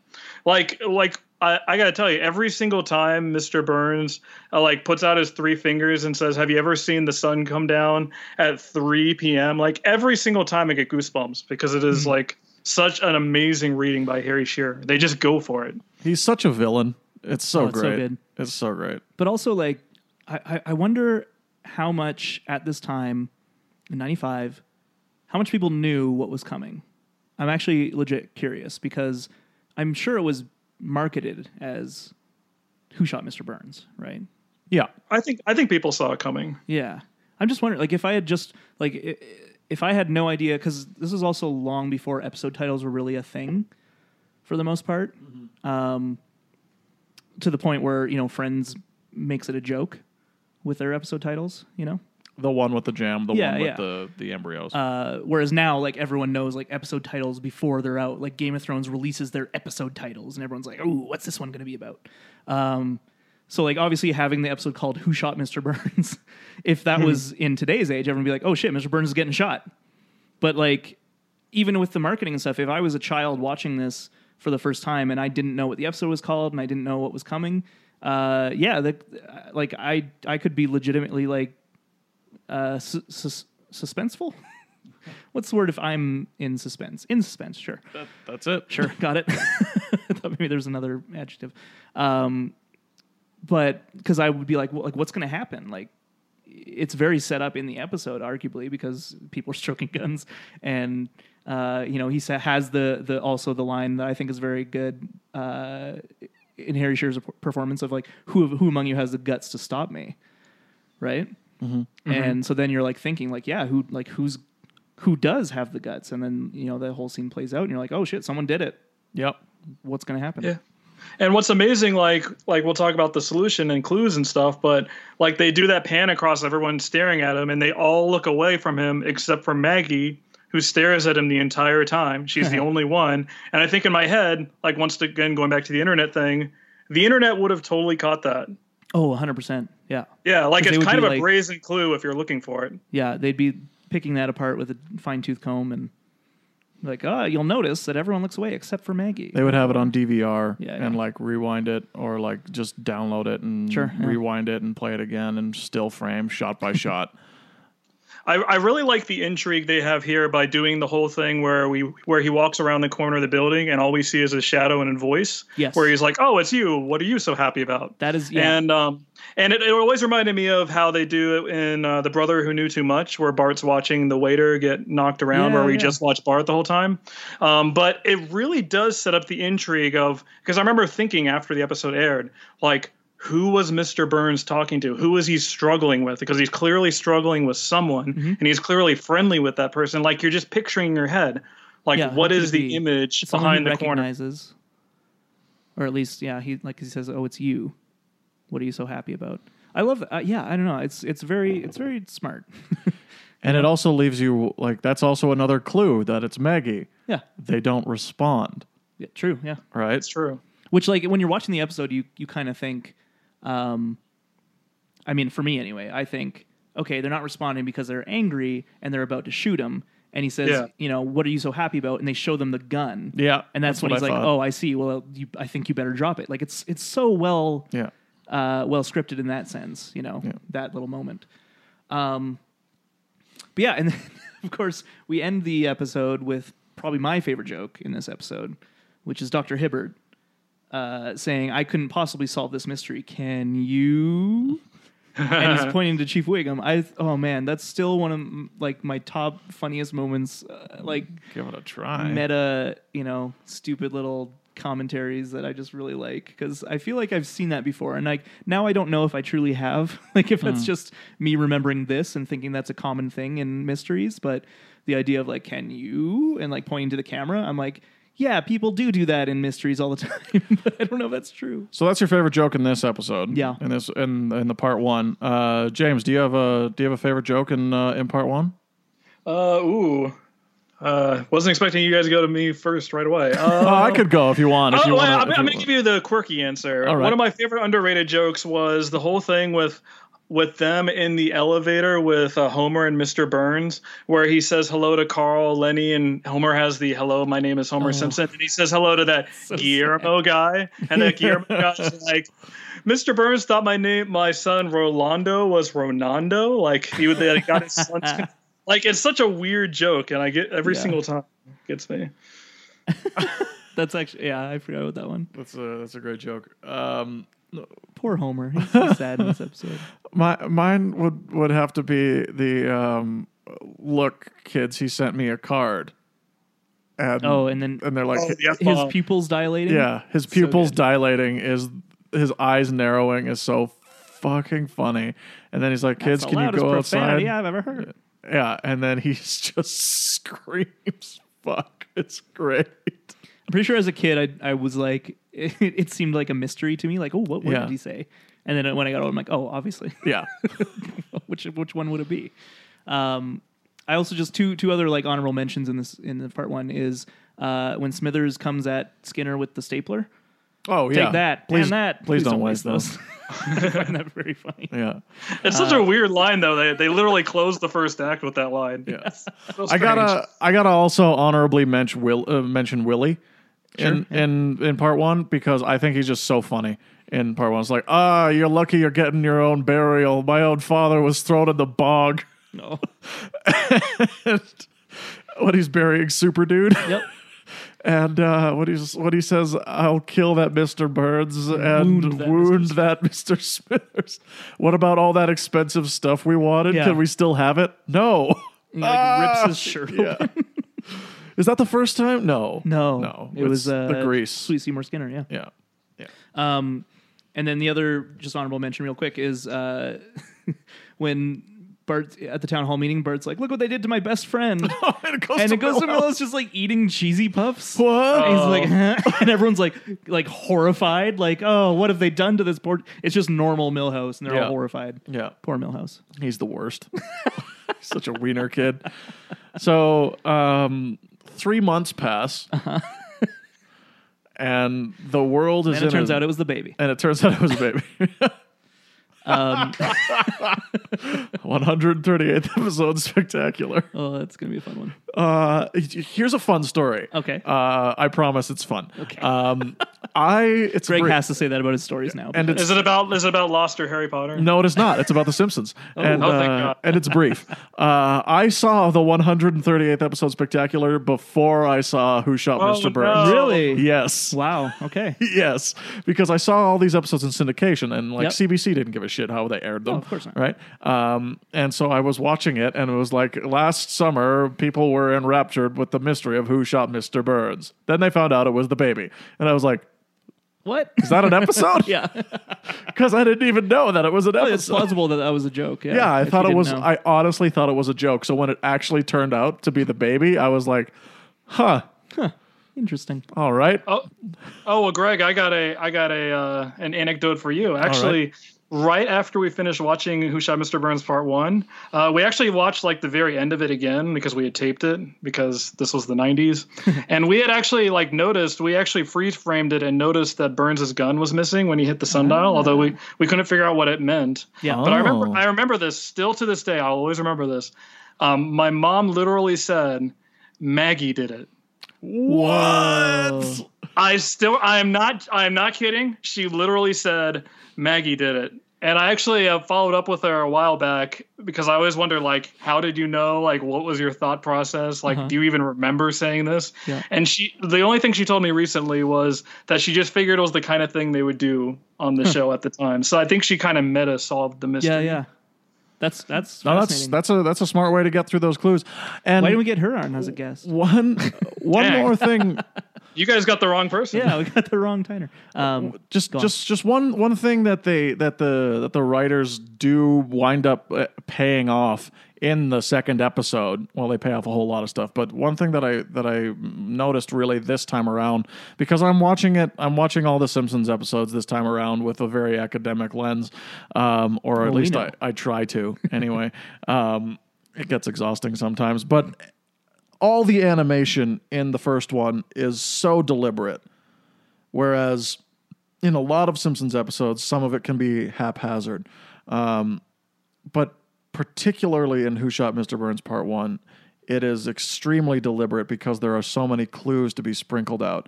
And I know the animators, like, it gets better as the seasons go on and on and on. And I think we're actually kind of now in peak animation years for The Simpsons. 6, 7, 8 are, like, I think the best The Simpsons looks. It's how I remember The Simpsons in my brain, even more so than season 5. But 6, 7, and 8 is how I remember The Simpsons, and Who Shot Mr. Burns is, like, maybe the best animated episode of the golden years. Wow. It's a beautiful episode. Like, we talked about, like, the scene with Bart, the same with Homer, like, all the shadow work in it. And, like, in addition to all the clues and how meticulous they had to be, it's probably one of their most beautiful episodes. There was no room for error at all. And then the second one opens with Speedway Squad. In color. It's the 1960s, and you and I are undercover detectives on the hot rod circuit. Let's burn rubber, baby. How many? So are they trolling right there? They have to be trolling. Oh yeah, that's what. Right? Yeah, I was because, like, I mean, it was all a dream. Apparently, that's another reference to Dallas. It sure is. There was a whole season that was a dream. Yeah, so that's kind of a troll as well as kind of just a fun little thing that they take away quick enough, right? Yeah. If they'd done like, like South Park, where because they did that whole who was Cartman's mother thing, right? Oh yeah. And then the first one back was just a Terrence and Phillip episode. Like, if they had done this entire episode of, turns out Burns is alive and everything's fine until, like, the very end or something, that's a troll. But this was just kind of like a little thing at the beginning just to be like, bait just and switch. teasing you a bit. Yeah. Just a little... Arrested Development season 5 basically did that for, like, the first 4 or 5 episodes, not even referenced the previous season. So I have not watched it. That's the new season, right? Yeah. I watched the first couple episodes of that. Oh, it's not very good, actually. Yeah, I didn't really get into it. Anyway. Let it lie. Yeah. But yeah, so we open with the Speedway Squad. He quickly wakes up, coughs up a bunch of cigarettes. That's so gross. So gross. Pardon me. And then he's like, oh, I shot Mr. Burns, essentially, right? Yeah. Like, he kind of self-accuses. I mean, Wiggum is hiding in a priest confession booth. That's really terrible. That's how far... Man, these things work great. They need to go. I love it. That's a perfect Springfield thing that would happen. Yeah, it really would. Like, hey, Lovejoy, can I use your confession? But wait, that's like a Catholic It's a Catholic thing, right? church, yeah. It's a different church. It's not... they've got a Catholic church in Springfield, apparently. Yeah, it's not Springfield Presbyterian. Or the cops built a Catholic church for this. Oh my gosh. Whoa. There's a Simpsons history for you. Their budget is out of control. But he kind of, like, realizes what happened the night before. He was drunk, and he remembers shooting someone. Mm-hmm. And so he's like, well, I guess that's it. I'm the one who did it. And the guilt, takes over. Telltale heart, and he confesses, and then they arrest him. Yeah, it's really smart how they get Smithers out of the way right here, because they really did spend part 1 building him up as the prime suspect. Totally. So they were, like, incredibly smart to basically use him as the launching point of, if not Smithers, then who? Yeah. Yeah. And he was just a real good sport about that whole wrongfully arrested thing. He really was. I mean, he really gets over everything in part 1 immediately. Like, once he saw Mr. Burns shot, like, his pity took over where he's just like, I'm back on Team Burns again. Right, yeah. That's interesting. I really thought about that. But yeah, he's very like, yeah, he did all these horrible things, but like, I still like him. This episode is just so great because of how unique it is in The Simpsons canon, because they so rarely do this where it's like, oh, something affects tomorrow, right, in the Simpsons world. And this is just such a great example of like of Greg's brain playing the game of what could have been with the Simpsons, where it's like, you don't have to do this all the time, but like a couple of part 2s every once in a while. Not part 2s necessarily, but just continuity. A little bit of continuity. Clear continuity. Yeah. They do it, with certain things. Obviously, they do like gags more or less as callbacks and references, but they rarely have too much that kind of carries over. And I think that's just a big missed opportunity, and this would be a real good start, a real good point to start it. You see it the most with like Sideshow Bob or those, and I'd say Mr. Burns too. Like even in the previous episode where he's eating the chocolates, right? And he's referencing all these past interactions he's had with them. And it's not in this one, but a different one, I think, where Smithers is basically like, oh, like every major life event you've had has revolved around them in some way. Like this, when he's referencing The Simpsons. And then like Sideshow Bob, whenever he shows up, always kind of recaps all the things he's tried already. But yeah, there's never too much of like a actual continuing of a story in that sense. I would love to see an arc. Yeah. I would love to see a part 2 or a part 3 in certain times in The Simpsons. Like if they did like season 30 and it was all like a continuous narrative like South Park. Like South Park, I'd watch it. I'd probably watch it. I would 100% watch that. I remember they flirted with that a little bit in one of the recent seasons. I think there was a girl that Bart dated in like an episode where he was like on a farm or something, and like he goes back to see her in the city, I believe in like the opener, and then the whole thing goes on like over the course of half a season, I think. So they did flirt with that a little bit, but I agree, I would love it if they added a little more continuity in there.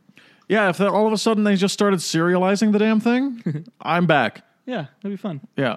I would give the whole season a fair shake. That'd be, you know what? That's probably the best way to end the show if they ever choose to, is to make the entire season a big arc. Oh yeah, in my opinion. Yeah, but anyway, that's up to the Mouse House now. Yep. October? Is it? Is that when the deal officially goes through? God bless it, everyone. Something like that. Anyway, we need more. We need more Deadpool in Disney movies. I really want Disney to own more things. Yeah, that would be great. So, the one of my favorite cameos of all time occurs in this episode, and I think we'd be remiss if we didn't talk about Dr. Colossus. Stay away from Death Mountain. All my stuff is there. Yeah, he's great. Yeah, does he show up again?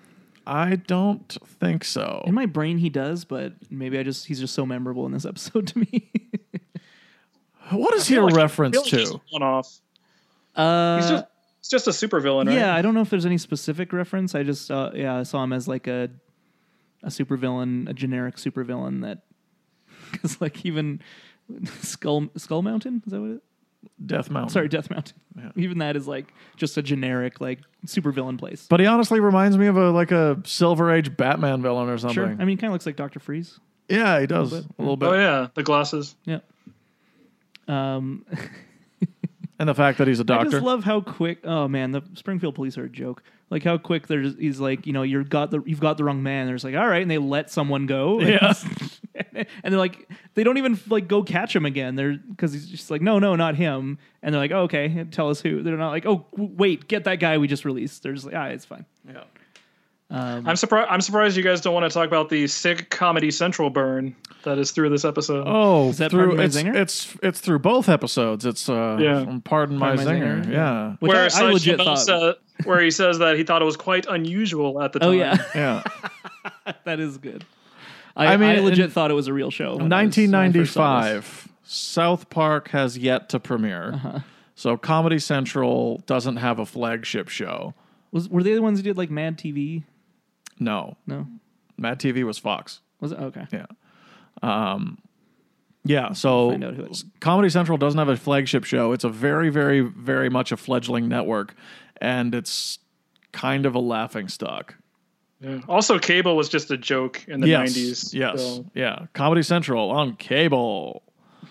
I don't even think The Daily Show had premiered yet. And it wouldn't be The Daily Show with Jon Stewart until 99, 2000, something like that. All right. I'm just browsing through the past programming, and I don't see any notable things that were in 95. No, definitely not. Yeah. Was Pardon My Zinger there? Yeah. Oh, there it is. Yeah. Oh, cool. Lasted for 25 seasons. Well, the fact that you bring that up, it's like I noticed. I made sure to note that as it was quite unusual. We get the Sherlock Holmes and Watson pairing of Herschel Krostowski and Melvin Van Horn in this episode, which is, I just think, a great little example of Dan Castellaneta pulling his weight. What's great about this for me is that I legit didn't know how many clues there were in the first episode until much later, like within the last 5 years. And the Pardon My Zinger thing, I didn't realize was in part 1 as a clue, that it airs at 3 and that the sun was going down, like Burns was shot around 3. Yeah. And that Smithers was an avid watcher of Comedy Central. He had already left. Yeah. So, so I remember when I watched part 2 for the first time, just like, oh, that's like a interesting way to exonerate Smithers. But I didn't realize it was set up earlier. I thought it was something they introduced in this episode. You know, they put a lot of effort in exonerating Smithers in particular, because that's literally like 3 scenes they spent to like set him up as not doing it in part 1, whereas like everybody else, it's just flimsy things like the kind of gun they're holding and things like that. Yeah, or arriving at the end of the town hall meeting, a la Krusty. But yeah, so he gets off the hook, and then they're like, well, now we're back to square one. Is this when he has the Twin Peaks dream around that? That's a little like, first they got to do the Tito Puente, the Skinner, the Willies, and the Moe scene. So this is when Lisa decides to start investigating, right? Yeah, because Nancy Drew says all you need to solve a crime is an inquisitive intellect and 2 good friends, and she has an inquisitive intellect. Poor Lisa. Oh. At least she's honest, right? Yeah, inquisitive temperament, sorry. She has self-awareness. Yeah. Yeah. She's like, yeah, Janie's not really my friend. Yeah, no. She's just a girl that's at school. Yeah. I gotta say, this is probably the best part of the episode for me, because like we literally just go from funny scene to funny scene to funny scene. Like we literally go Tito Puente, Principal Skinner, Groundskeeper Willie, and then Moe. Yep. That is a murderer's row of hilarious scenes. And I love the way it starts too. Like obviously the Tito Puente one's great, and then Wiggum's like, I hope all the suspects are this fun. I'm just like, yeah, me too. And then they are, just in a different way. Let me think. Everyone who knows me knows I love Skinner, but this is another great Skinner thing where he's just fucking boring. It's also like a really great Wiggum moment. That's true. He just has that It's so funny. Now let me think is what he's trying to say, and he says each word multiple times to get to that point. Yeah. It's agonizing. Yeah. But I love how he also literally admits to the cops that he was about to ambush Mr. Burns. Yeah. He's like he literally admits it to them. And then the thing that I love about it is like somehow he was able to put on his mom's makeup, like eyeshadow and everything, fully, without even realizing what he was doing. Until it was all on, and then he's like, wait a minute. This isn't my disguise kit. Oh my God. That's a great moment too. Superintendent Chalmers. Oh, sorry, ma'am. Oh boy. Their relationship is one of my favorite things on the show. Outstanding. And then we get Willie with the Basic Instinct spoof. Yeah, gotta love the Basic Instinct. Because that was this year, wasn't it? No. Was it 95? Basic Instinct was 1992. 92, right. Showgirls. Showgirls is the other Verhoeven, and that's in 95. Yeah. Every single American film Verhoeven ever made is a masterpiece, and I stand by that statement. I'm about to do a deep dive into all of them because that is the next director they cover on the Blank Check podcast. I've been listening to that one. Yeah. I am a huge fan of Verhoeven. I've seen, I think, 2 of his movies, RoboCop and Hollow Man, so I'm very excited. Really? You haven't seen Starship Troopers? Oh, no, I saw that, of course, yes. Oh, my God. That's probably the one I've seen the most, Total actually. Recall? No, never seen it. So good. Basic Instinct is so ridiculous. I love that movie. Showgirls is fine. Okay. I think it's great. It's like classic bad movie. Yes. From my understanding. Yeah. So it's a masterpiece of bad movies. In that sense. Yeah. You're going to love it. But yeah, Basic Instinct, obviously the uncrossed legs scene, very famous, that has Newman in it in the real scene. Yeah, parodied a trillion times. Parodied so much. But I love the kind of twist on it in this sense where it's like, I mean, I think I've seen it parodied too where it's a man in other times. But what works for me in this one is that, is it Eddie? And he like pulls his gun on him? Yeah. This is your last warning about that. Yeah. Implying that he's been doing it the whole time. And the animation shows him doing it so slowly. Oh, yeah. Oh. But let's talk about Mo. Okay. Oh, we got to talk about Mo. Because he gets hooked up to a polygraph. Yes, he sure does. Which we all know are bullshit. Pseudoscience. But it definitely lends itself to one of the best scenes in The Simpsons. Yep. Which is also not how polygraphs work. Nope. But that's okay because, again, comedy. Wait a minute. Are you saying that polygraphs don't have giant red? They don't have little things that go bing or after you finish a sentence? How does it know when your statement is done? They know with Mo. So, yeah, this, man, it's just, it creates this lovely character beat for Mo that is very accurate to him. And it's the whole, not rule of 3, but the good joke, better joke. Yeah. And it keeps going. And I just love the end result is Sears catalog. He stayed up. What did he say? He's like, I stayed up all night ogling the girls in the Sears catalog. Is kind of the final truth. Well, no, he said Victoria's Secret. He says Victoria's Secret, but that's wrong. So the final truth is the Sears. He was doing that to the Sears catalog. Here it is. Okay. All right, maybe I did, but I didn't shoot him. Checks out. Okay, sir, you're free to go. Good, because I got a hot date tonight. Odd date. Dinner with friends. Dinner alone. Watching TV alone. All right. I'm going to sit at home and ogle the ladies in the Victoria's Secret catalog. Sears catalog. Now, would you unhook this already, please? I don't deserve this kind of shabby treatment. That's so good.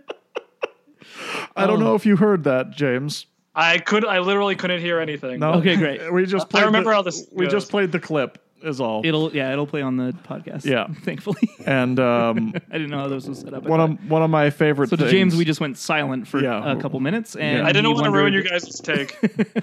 Thank you for that. Yes, appreciate it. What I love about it is that he's at first just stating, like, okay, I got a hot date tonight, like just to try and show off or whatever, right? And then it like goes, and he realizes, oh, I'm still hooked up. It's gonna know if I'm lying or not. But he still tries to beat it multiple times because he doesn't want to admit what he's actually gonna do. And even to the very last moment, where, like you said, Victoria's Secret versus Sears catalog, where it's just like, in his mind, even though that's very pathetic, at least he's looking at the Victoria's Secret catalog. And he's so ashamed that it's the Sears catalog. He hangs his head. Yeah, he's so sad. But Alan, can you guess what my favorite line of that is? I don't deserve this kind of shabby treatment. Yes. Yeah. That's a nice little cap to the scene, right? Yeah. Because easily could have been done with Sears catalog. Sears catalog, and done. then, all right, he's free to go. Yeah. Move on to the next scene. Yeah. But the have that last little moment is just the perfect comedy moment where It is. it's a run of a joke that isn't quite the rake joke, right? Because it doesn't get bashed into the ground. It's funny each time. Yeah. And then you have a bit of a gap before it comes back. Yeah. And it's funny again. It whips you in the face, that Yeah, one. Like, it's so that's good. the rake. I love it. Oh, his own body hates him. It's true. That's a really great thing to think about when watching this. Like, Mo. yeah, you're his own body hates him. That's awesome. I don't deserve this kind of shabby treatment. Yes, you do. So after Mo, we go to the dream, right? Because they've eliminated Lisa's suspects or whatever. Not just Twin Peaks. Right. Twin Peaks season 2. All right. Well, Yeah. was it episode 1 of season 2? Sure is. Yeah, that's as far as I've gotten Yeah. in the series. I wouldn't go Wait, further. really? Yeah. Yeah, well, I loved the first season. It was very unique and interesting, and then it goes bonanza. That does that. Bonkers is Yeah. what I meant. But I said Bonkers, bonanza, bananas. Bonkers, bonanza, bananas, yeah. In episode 1 of season 2, and I'm just like, huh? Okay. That's really funny you're bringing this up because I literally started watching Twin Peaks about 2 weeks ago, so I could like have this reference in hand for once. And did you actually? how far did you get? What was that? How far did you get? I'm somewhere in the back half of season 2 at this point. Oh, okay, so you made it further than me. Yeah, but actually, like I did because I wanted to see what this scene was parodying, obviously, and I didn't realize that it actually is kind of early on, like because the first 2 episodes of Twin Peaks are actually relatively normal, which was pretty surprising to me. Like relatively normal by Lynch's standards. Of course, yeah. Oh, there's some like hints of eeriness and weirdness, but it's just more or less a soap opera. Yeah, it's a about boring. It's a boring soap opera by Lynch's standards. Yeah. Yeah, but then at the end of season 1, episode 3, he literally goes to bed at the hotel and has his dream. Yep. And yeah, he's literally in that other place, and the man from the other place, like the short man, comes out and like starts talking backwards. Like it's literally the scene from The Simpsons. I can't believe. Yeah, like I can't believe how accurate they got it. Even like the shadow going across the screen and everything. Yeah. What a great set that is. Oh, it's gorgeous. As far as like as much as I might shit on Twin Peaks for being overrated tripe, Oh, will you? wow. I think Shots fired. that hot set take. is so gorgeous. Set and- like the Black Lodge, you mean? Yeah, the Black Lodge is so cool and so iconic, and Kyle MacLachlan is so great as Dale Cooper. I just love the way it's shot in the sense that because they shot it backwards essentially, right? With the movements, and so like there's just something off, right? But you can't quite like obviously when you know how they did it, you're like, oh, that's why. But just watching it, like knowing nothing, you're like, what's going on? Like, why is he moving kind of weird? And it's something you can't quite put your finger on, and something you can't do with like CG. Yeah. You know. Yeah, it makes you wonder how much effort did The Simpsons put in to get, because like Yardley Smith had to read the lines. Like luckily she didn't have to act it out, but she had to read the lines phonetically backwards to get it to work. And like obviously the effect is like chilling. Like it's this weird like, Chief Wiggum, don't eat the clues. You know, like it's just really like all the vowels are super elongated. And I just love that Wiggum is so normal too. Yeah. And that's what makes it like, because it would be like in Twin Peaks, just eerie. But the fact that Wiggum is so normal makes it funny, right? What? Yeah. Don't do the what now? Chief Wiggum reacting in that scene is how I react to Twin Peaks. You don't react by saying, brilliant, I have no idea what's going on. That's how I first started. What episode is that? Oh, where Homer's watching Twin Peaks. Damn fine coffee you got. I don't know. Okay. I think it's like a horse dancing. It's not actually a singular episode. I think it's an amalgam of a bunch of different things. Oh yeah, from no, Twin sorry. Peaks. I mean, what episode of The Simpsons? Oh, does Homer it's watch? a flashback episode. Is it? I think. Is it? Because it was kind of airing during the 90s. Yeah. Yeah, I feel like it might have been. 90 to 92 just or keep whatever. talking. I'm going to figure this out. Okay. Anyway, that's the other Twin Peaks reference in The Simpsons that I know offhand. And I remember seeing, because I saw both of those, both the one in this episode and that episode, long before I watched Twin Peaks, and then so the joke was lost on me. But now that I've watched it, I'm like, yeah, that's funny. I like that you're kind of poking fun at the fact that it's really weird, but people are like, this is really like smart. It's Lisa Sachs. Oh, is it? Okay. Yeah. Oh wow, season 9. Yeah. Holy shit! It was a flashback episode. Good work, Greg. Yes, Greg wins. I'm so rarely yeah. right about these things. All right, you win. All right. Yes. Jeez. I love winning. I know. It's better than losing, So Burns' suit. I also like how arguably the dream really did nothing because right away Eddie is like, "Oh, why don't we check out the suit?" Here's the same. Do you have that same backwards talking dream with the cards? And I'll drive. When they find the, I always thought him drinking warm cream was really funny too. I love that. I just wanted. There's to no coffee. I'll just drink this warm cream. Yeah. And then immediately falls asleep. When they find the hair on the suit and they get the DNA, I just love how like every single time they have a chance to throw a little bit of corruption into a position of power, they will do it on The Simpsons. Like, oh, did I say weeks? Because I meant seconds. I love that guy. All for a carton of cigarettes. Yeah, and I love how he has it ready too. So like he knows the drill. Here you go. Here's your carton of cigarettes. Yeah. Did I say weeks? And then of course we get Simpsons DNA, and that. And then Burns awakens and shouts out Homer Simpson. Yeah, so he IDs him. That's all they really need. They arrest Homer, and that's when Lisa goes to like try and figure out what actually happened. Right? Yeah, she goes to the clock tower, the sundial. Yeah. Before that, though, they go to Krusty Burger. Oh, the fugitive parody. Right. And the fugitive. He jumps out of the. So silly. Brilliant fugitive parody. Drive-thru's not for parking. No, it's not. Jasper has got that line, and then what is it? Sidewalks not for fancy or sidewalks for regular walking, not fancy walking. And then you shot who in the what now? Yeah, and I'm just like, what's going on with his character in this episode? He's like the weird MVP of the whole thing. Yeah. A little bit. Yeah. We got to talk about Mr. Burns only being able to say Homer Simpson, though. Like the same Dr. Nick. Homer Simpson. Okay, that was a little strange. What's the deal with that? Do we know? Oh, it's amazing. Like it's like it is this is what we talked about with part 1 and part 2, where the Homer Burns stuff isn't really that funny. Like it's funny, but it's not really that funny. Whereas in this part, they can literally do a joke like that, a follow up on the Burns not knowing Homer Simpson thing, and just make it all comedy. Yeah, I guess what I mean is like, why does this happen? It's not really explained in the episode, I don't think. His brain's broken. Yeah. Yeah. Did you feel your brain getting damaged? Yeah. I don't know. It's me being really nitpicky, but I kind of wish there was some kind of, Dr. Hibbert is like, oh, like he, in his coma, it's Homer Simpson syndrome. Sure, I don't know. Just something to like explain it. I mean, like I kind of just surmise that because he's been yelled at by Homer so much leading up to his shooting, that it just kind of is seeped into his brain subconsciously, and it comes out when he wakes. I think that's what's supposed to. That's how it's supposed to be taken. But it's just there's never really an explanation. It's just like he's saying it a lot, as essentially, in my eyes, a way for the writers to have the Homer arrest take place. Mm-hmm. Because why else would he shout Homer Simpson when he wakes up? Yeah. Unless that's the only thing he can say.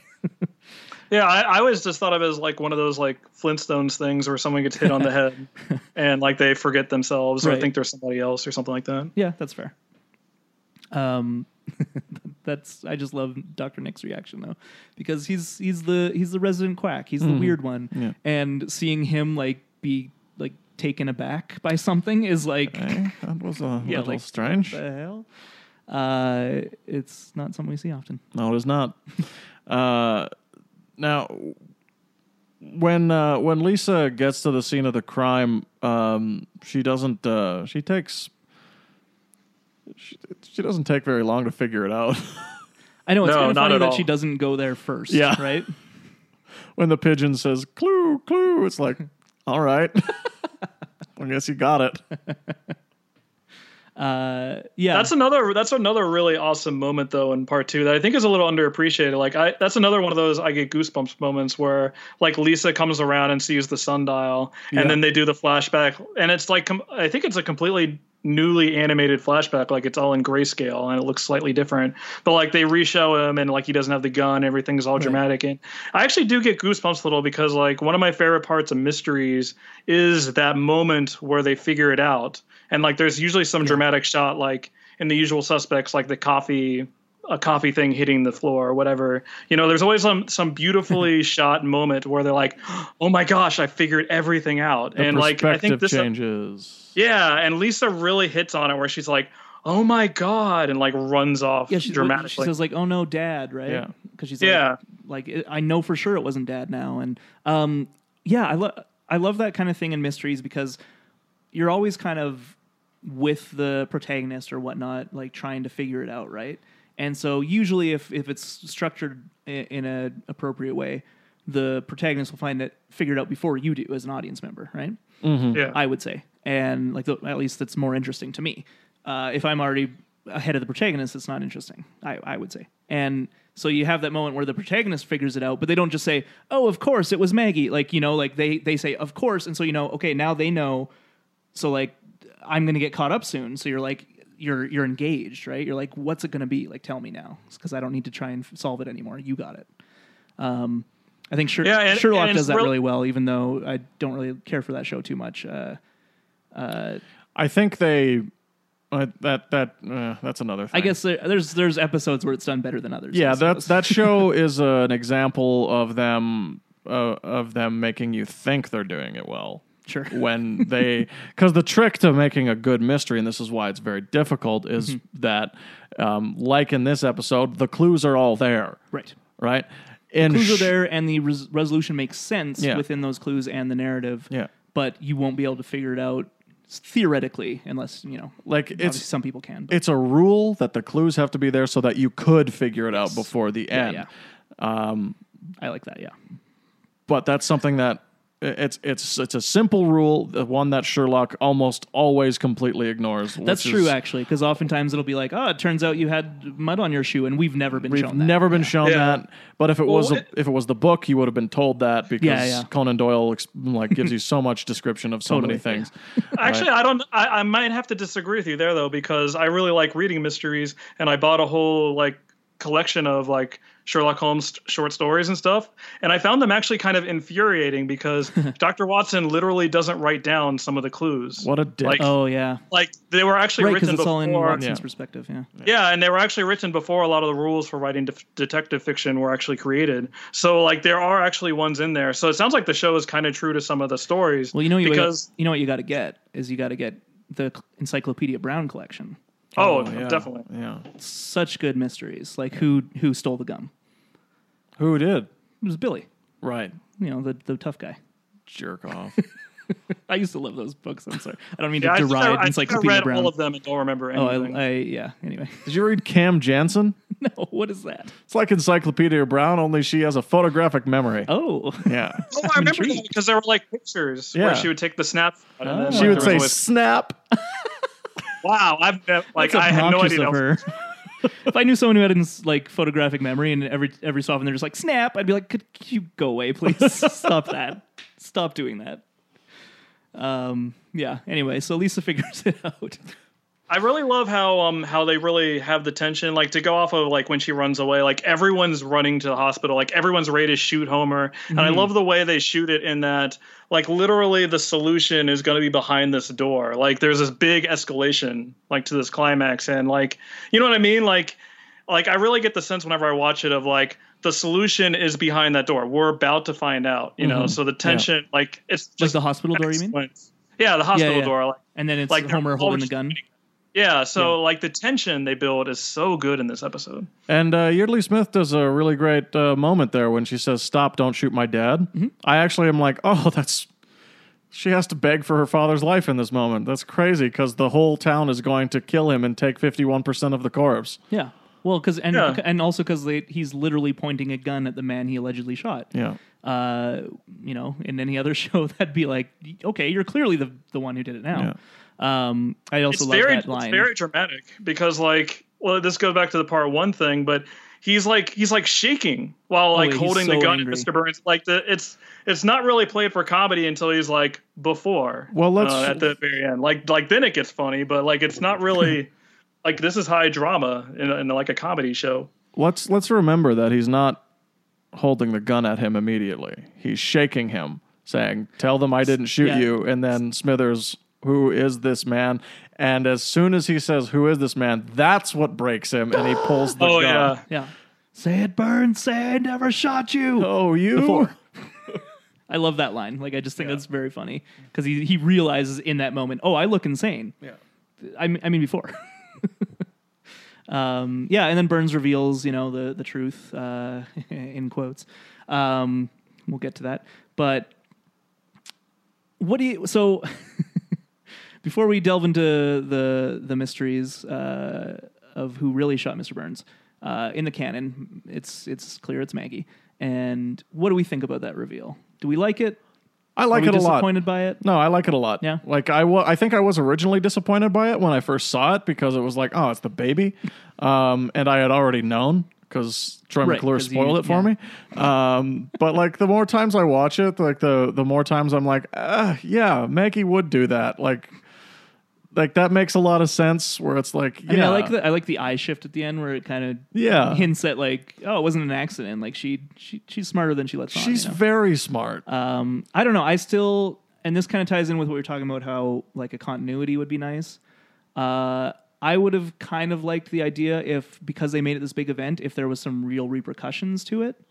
Mm-hmm. And so if the reveal was that, I don't know, it was Barney, because that was, I think, when they floated around for a long time, because they could theoretically put him in jail and it not affect the show too much, Mm-hmm. Something like that, I think, would be more interesting for the show as a whole.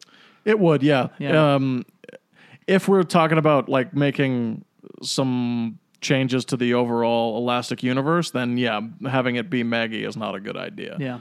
But having the obligation, which they don't actually have, to snapping it back all the time, then Maggie makes the most sense. It's tough too, I guess, because sorry, James. If they did do that, it's hard to believe that, like, Barney, for example, would be kept in prison for long, just based on the Springfield we know and how Snake is out on the streets every episode. Sorry, what were you gonna say? Yeah, darn Skype. I was gonna say that they do get some kind of continuity out of Maggie being the shooter. Like they've called back to it a few times. Like the end of the Simpsons movie is a little like that, although I don't think she shoots Cargill in the end. But I gotta say, I kind of agree with Alan in a way in that when it originally aired, I did feel a little disappointed that it ended up being the baby. Like hence the 138th spectacular joke about it. But they recognize that was kind of a letdown for people, and that's why they have that joke that Troy makes. Yeah, like where I ended up falling on it was that, and this is me talking as like a young kid who was watching it just felt like it kind of felt like too much shtick. Like even at a young age, I kind of realized that this was kind of a gimmicky ending where a lot of the fun of these mysteries are like seeing like the person brought to justice, like seeing some kind of consequence like that. It's like they put a lot of effort into the mystery, and it didn't feel like the payoff was as meaningful as the buildup actually was. I feel like the Maggie answer is very funny, so I really like it from a comedy perspective. Like it's hilarious. Yeah. Like they justify it very well with the clues and the mystery. Like I'm not calling foul on that. Totally. Yeah. But as like in terms of like a narrative, and I can't believe I'm using the word narrative because The Simpsons doesn't care about narrative and continuity. Yeah. But as a narrative, it's a little disappointing.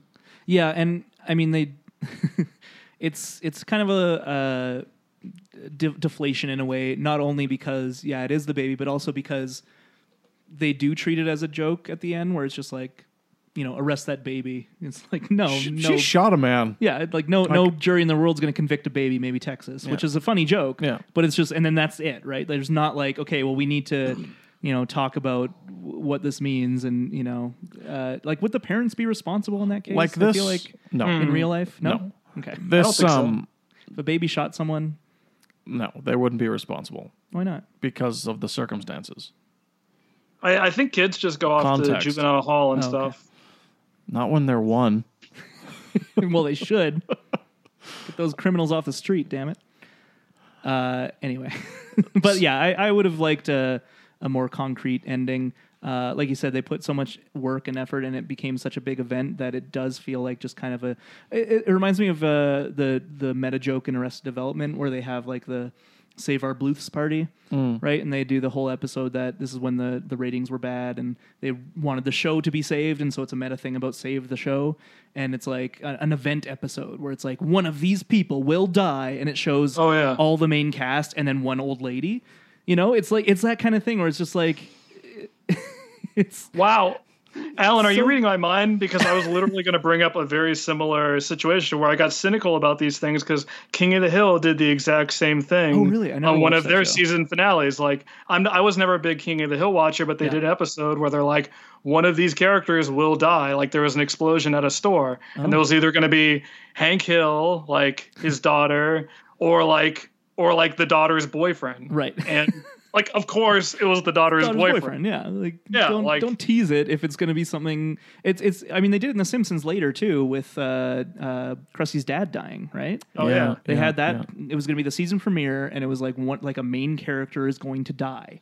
And there was at least precedence because they'd killed off Maud Flanders before, and she's remained dead, right? Mm-hmm. And so there was precedence that like who could it be? Like maybe they'll kill off Lenny, or because at least The Simpsons has such a wide supporting cast that they could theoretically kill off a character like Lenny or something, and it not be like a huge deal to the show, right? I mean, Lenny heads out there might argue otherwise, but is that a thing?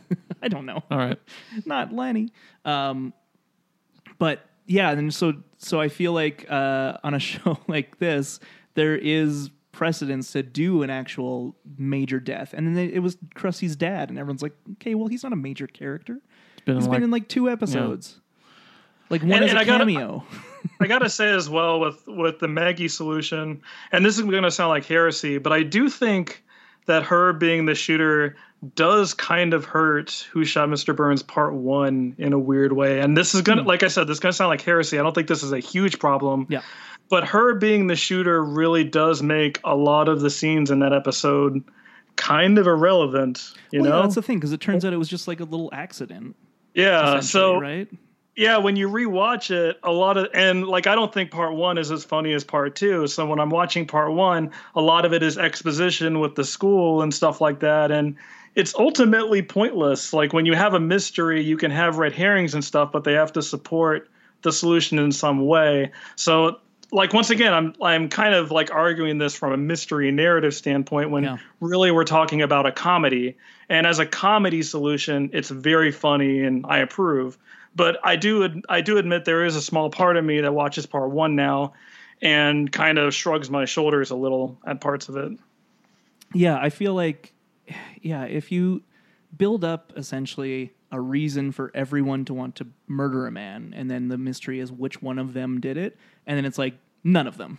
It's like such a just slap in the face in a way. The butler did it. Yeah, and or like, like in the game Clue, it's like, it turns out he killed himself. And you're like, wait, what? Why was I playing this game then? That's never happened. But you know what I mean? Like, if that did happen. I'm not saying I had a weird version of Clue where suicide was an option. That'd be an interesting version.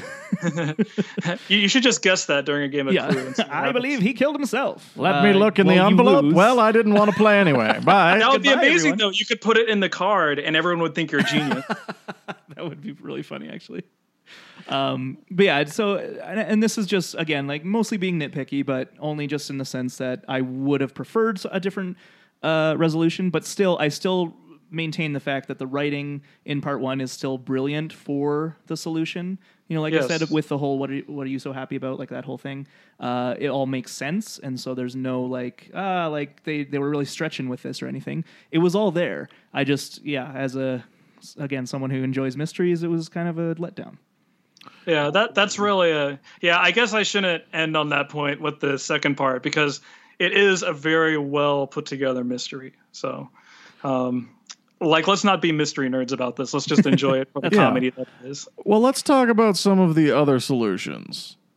Other solutions. You're a crazy person, Greg.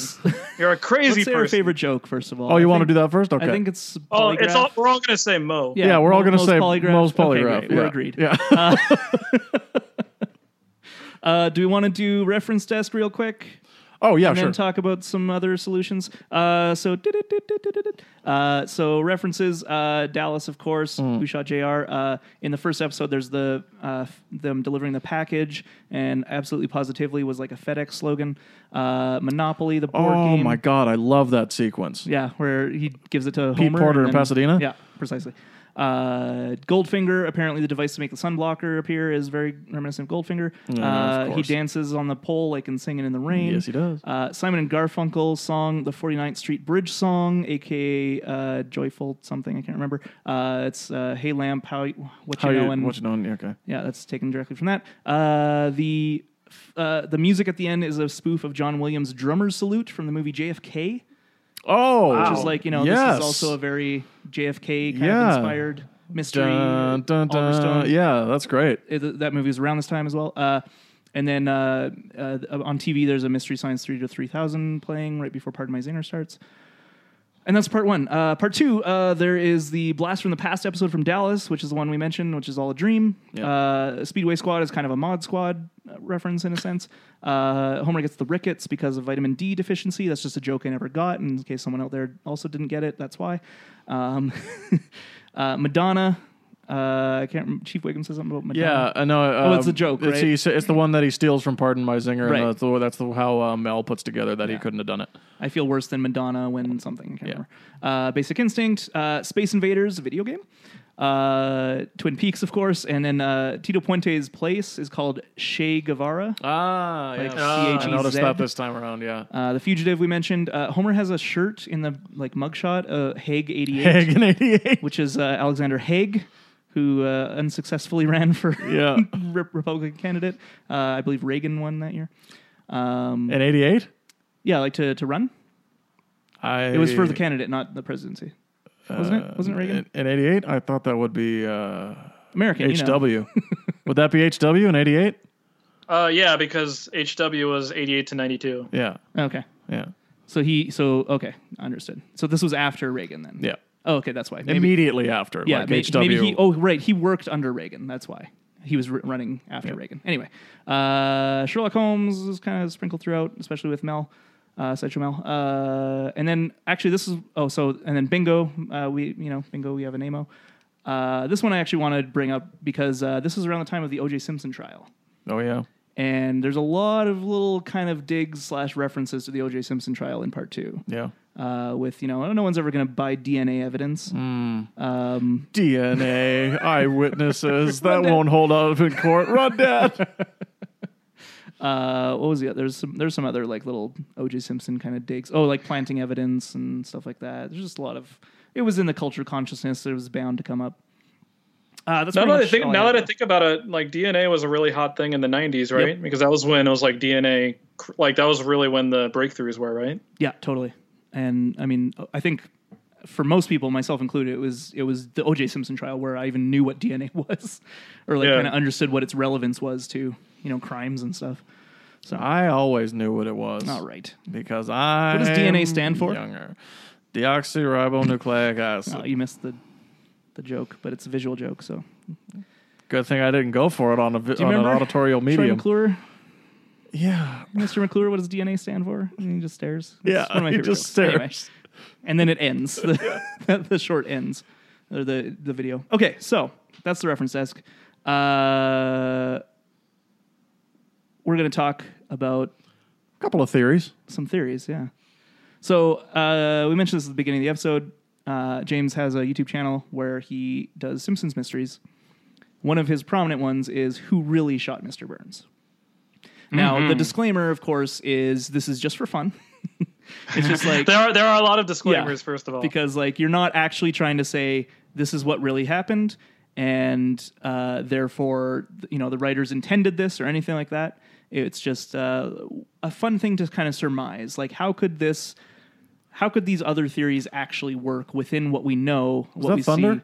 That was thunder. Yes. That was thunder. Okay, I'm going to close the window. Continue. Okay. I don't think it picks up on the mic, but whatever. Could you hear thunder, James? I didn't hear anything. Yeah, I think we're fine. I'm scared. Greg is scared. I was basking in the warm glow of internet plugs. There you go. Legit, there was thundering earlier today, and my dog was just shaking and staring at me and whimpering. And I'm like, I'm sorry, I can't help you. It's going to be okay. Anyway. How do you know that? There's sounds I don't understand. That's my Jackson voice. How do you know? Oh, jeez, Alan. Yeah, that sounds like him. Yeah. Or what he would sound like. Anyway, oh boy. All right, where was I? It's fun to just see what would work in the narrative. And so, spoiler alert, the 4 that you've purported as possible solutions are Marge, Lisa, Grandpa, and Bart. All Simpsons family members, right? That DNA is strong. Yep. And so Greg and I have both watched all these. You obviously made them, so we all know what we're talking about. So listeners, please check them out on YouTube. The Real Gyms is the YouTube channel, and you can watch them and follow along with this brief discussion. But I personally, of the 4, I like Marge the best. I don't know about you, Greg. No, I would agree with that one. I like that one the most because it's like it kind of comes out of nowhere, kind of comes out of left field. But then like when you throw in all of these arguments for it, I'm like, oh yeah, she does like guns. Oh boy, does she ever? She likes guns. She hates Burns and will do anything to protect her family. Yeah. Yeah, the Marge solution, it's interesting because that was actually the second solution I thought of. The first one was the Lisa solution. Oh, yeah. Should I go into some of the backstory of this, actually? And the whole thing started because I was just bored or whatever, and I decided to, like, just for fun, I wanted to write a couple Simpsons fan scripts. Yep. I wanted to see if I could write a Simpsons episode. It was just like a fun writing exercise. Like a spec script. Yeah, almost like a spec script. I think I wrote 3 of them total. And I actually encourage fans to try it out if they want. It really does. Like, you learn a lot about how challenging it is to write an episode of television. Like as much fun as I love to nitpick and say this is a bad episode, this is a good episode, it really is challenging trying to get the dialogue right. It's just a nightmare. But anyway, I decided to write just for one of the ideas. Since I really like mysteries, I think you guys have gathered that I've read a whole bunch of Agatha Christie books, for example.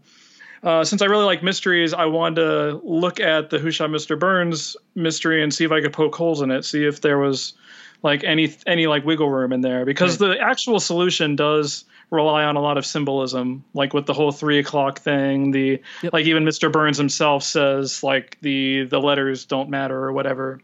Yeah, actually, sorry to go off on that a little bit, just because I want to talk about it briefly. When I was a kid, and even to this day to a degree, I always wondered if that's not necessarily him saying, no, I didn't do that. I always thought he was just saying, I did that, and then because he only says, no, with the last ounce of breath, I sucked the fillings out or whatever. And so like in my mind at that time, I still thought he did that purposefully. But then that wasn't what he did with the last ounce of breath. And that was what he was kind of saying to Lisa, right? So I don't know what you guys think about that, but maybe he does exclaim, oh no.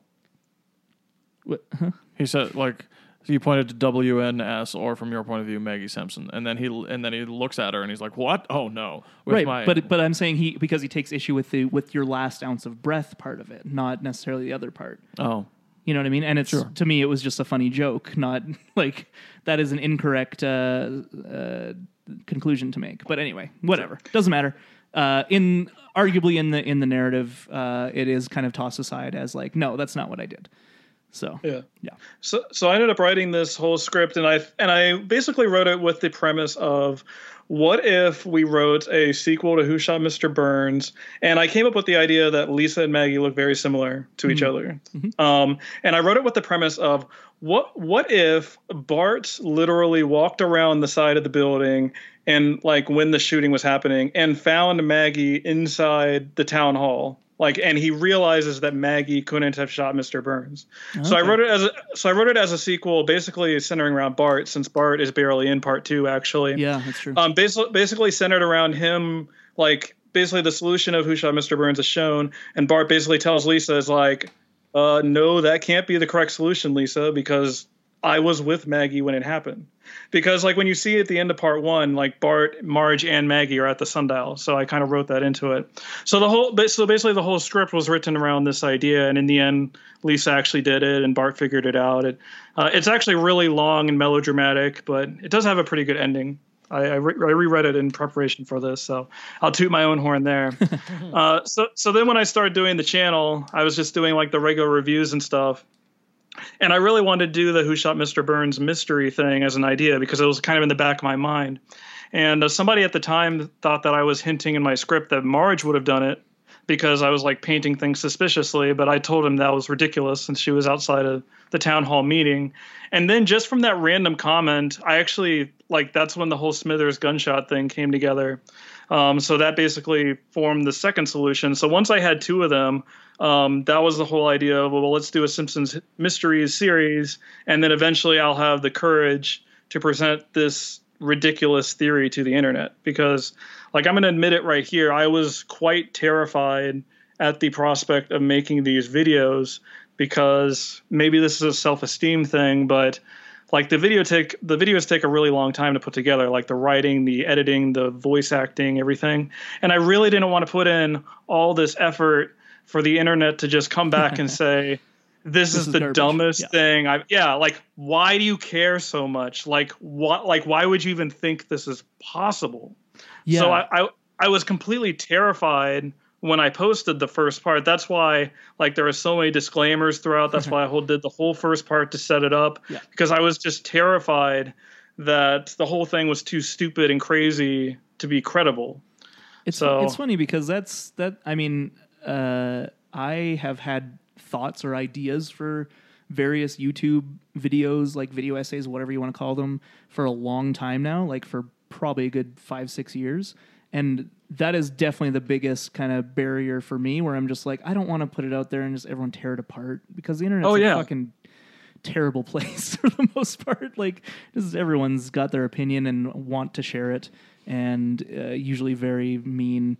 But I mean, it seems like luckily it worked out well for you, right? Like, there wasn't. I'm sure you probably had some jerks, but it did work out really well. Actually, what was funny was after I posted part one, because I had the other two just already done. Yeah. I was gonna make. Well, no, I had them written but not animated. But I actually switched around the Marge and Lisa solutions to make Marge number 2, to make Marge the second video, because people were actually kind of catching on that I was like hinting about Marge, especially with the Burns love thing. Right. So when they were already catching on, like we talked about this earlier with the internet catching on to things, but I actually did move them around, and it actually worked out even better because I think my personal favorite is the Marge solution as well. Yeah. So the fact that it's the first solution that I present, I think it was all for the best, because I think that one is the more like crazy, and like I think that's the best solution from it. Like Greg said, it's so out of left field when you first hear it, but like when you kind of present the evidence, it makes the most sense narratively if you are,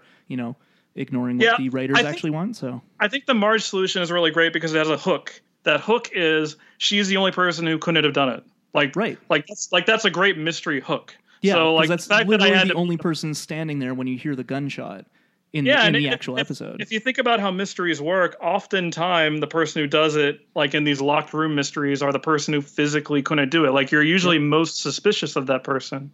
So so actually when I posted it, the reception was actually very widely positive. So that was I don't know, I'm getting kind of personal again here, but that was like one of the more like heartwarming and validating moments for me as a content creator, where I kind of realized that there are people as nitpicky as me out there who would be interested in this kind of thing, and who would buy into this. So it did kind of give me some self-confidence to just be a giant Simpsons nerd out there and just like wave that freak flag, because people really do seem connected to this silly theory. So they really do. I mean, I'm looking at your YouTube page right now, and I mean, the first one, your first Who Really Shot Mr. Burns, is got 215,000 views, which is like,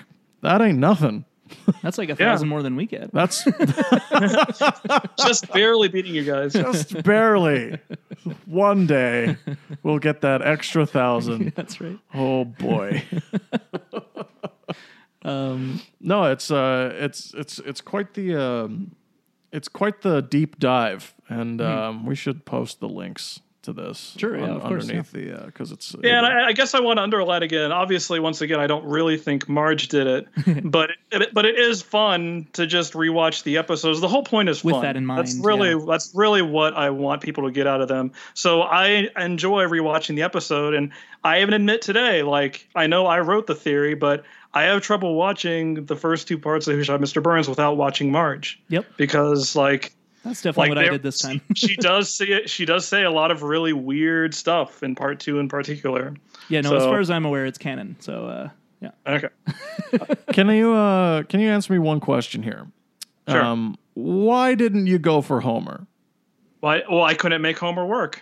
Like I thought about Homer, like he's obviously someone you can go to because of the Simpsons DNA. Mm-hmm. But I could just never figure out why Mr. Burns would accuse Maggie in the end if Homer actually did it. Mm-hmm. Mm-hmm. Like do you have a theory, Greg? Is that your theory? No, not so much of a theory, just something that I noticed this time around.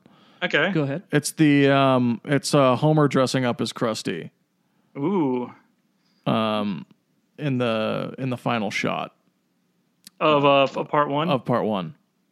That's very interesting. Yes.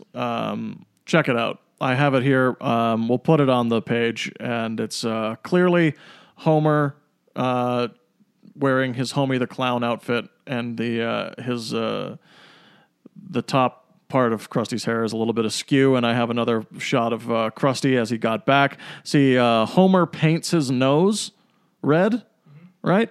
Mm-hmm. But Krusty has a squeaky clown nose as a physical deformity, right? Yep. And in the final shot where Krusty, in quotes, at the end of Who Shot Mr. Burns is clearly someone who has painted their nose and the hair is askew and they're wearing a bow tie, whereas when Krusty showed up at the end of the episode, he was not wearing a bow tie at all. Yeah, the little tuft at the top is the only thing that is a barrier, but I mean, easily argued, right? Yes. Yeah. Yeah. It's almost like there's a giant motif in the episodes about mistaken identities, Homer's identity, Grandpa looking like Homer had melted, Skinner putting on makeup in the second episode. Mm-hmm. It's almost like there's an entire motif about makeup in the episodes. Yes. So I just thought that was an interesting. Not that I thought about this recently. Yeah. I thought that was an interesting one for me because I hadn't caught it before. I hadn't caught that little red herring before. My thought because I kind of thought about Homer 2 today, only because once I rewatched all your videos, I was like, okay, he got every member of the family except for Homer. So and then I was just kind of thinking like how could Homer work in this, this context of like, why would he ID Maggie and that kind of thing? The only thought I had is that when he is literally holding a gun to Burns' head and says, "Say I never shot you," maybe Burns is so scared for his life that he does comply and says, "Yeah, no, it wasn't you, it was the baby," because he was scared of getting murdered because he's done it before. And he knows he's unhinged, and I don't know. That's just something I thought of that could. But what would stop Burns from saying it afterwards necessarily? That's like if he went back to the police. That's obviously the. I mean, I guess you could argue that with some of the other characters too, perhaps. Well, no, I think you made a pretty good case for most of them. Anyway, but I don't know. That's just my thought in the moment, at least, why he would do it. Maybe he's just too happy to be alive and like not dead that he's just like, I'm going to leave this be. Yeah. Well, I mean, and then he forgets who Homer is again right away, right? You could cite precedent too, because there are things like the end of what is it, the German episode with the chocolate, where he's like mad about Homer and like rehires him and does the whole sword of Damocles thing, and that dagger never drops. So it could just be another. And it's because he doesn't remember who Homer is, right? So that could be the thing also, like. After being shot by him, he remembers who he is for like immediately after. That's why he shouts his name all the time. Like he's saying, I know who did it. It's Homer Simpson, Homer Simpson, Homer Simpson. And then, because he doesn't snap out of that until he's got the gun to his head. And then he's like, oh, no, of course not. It wasn't you. It was the baby.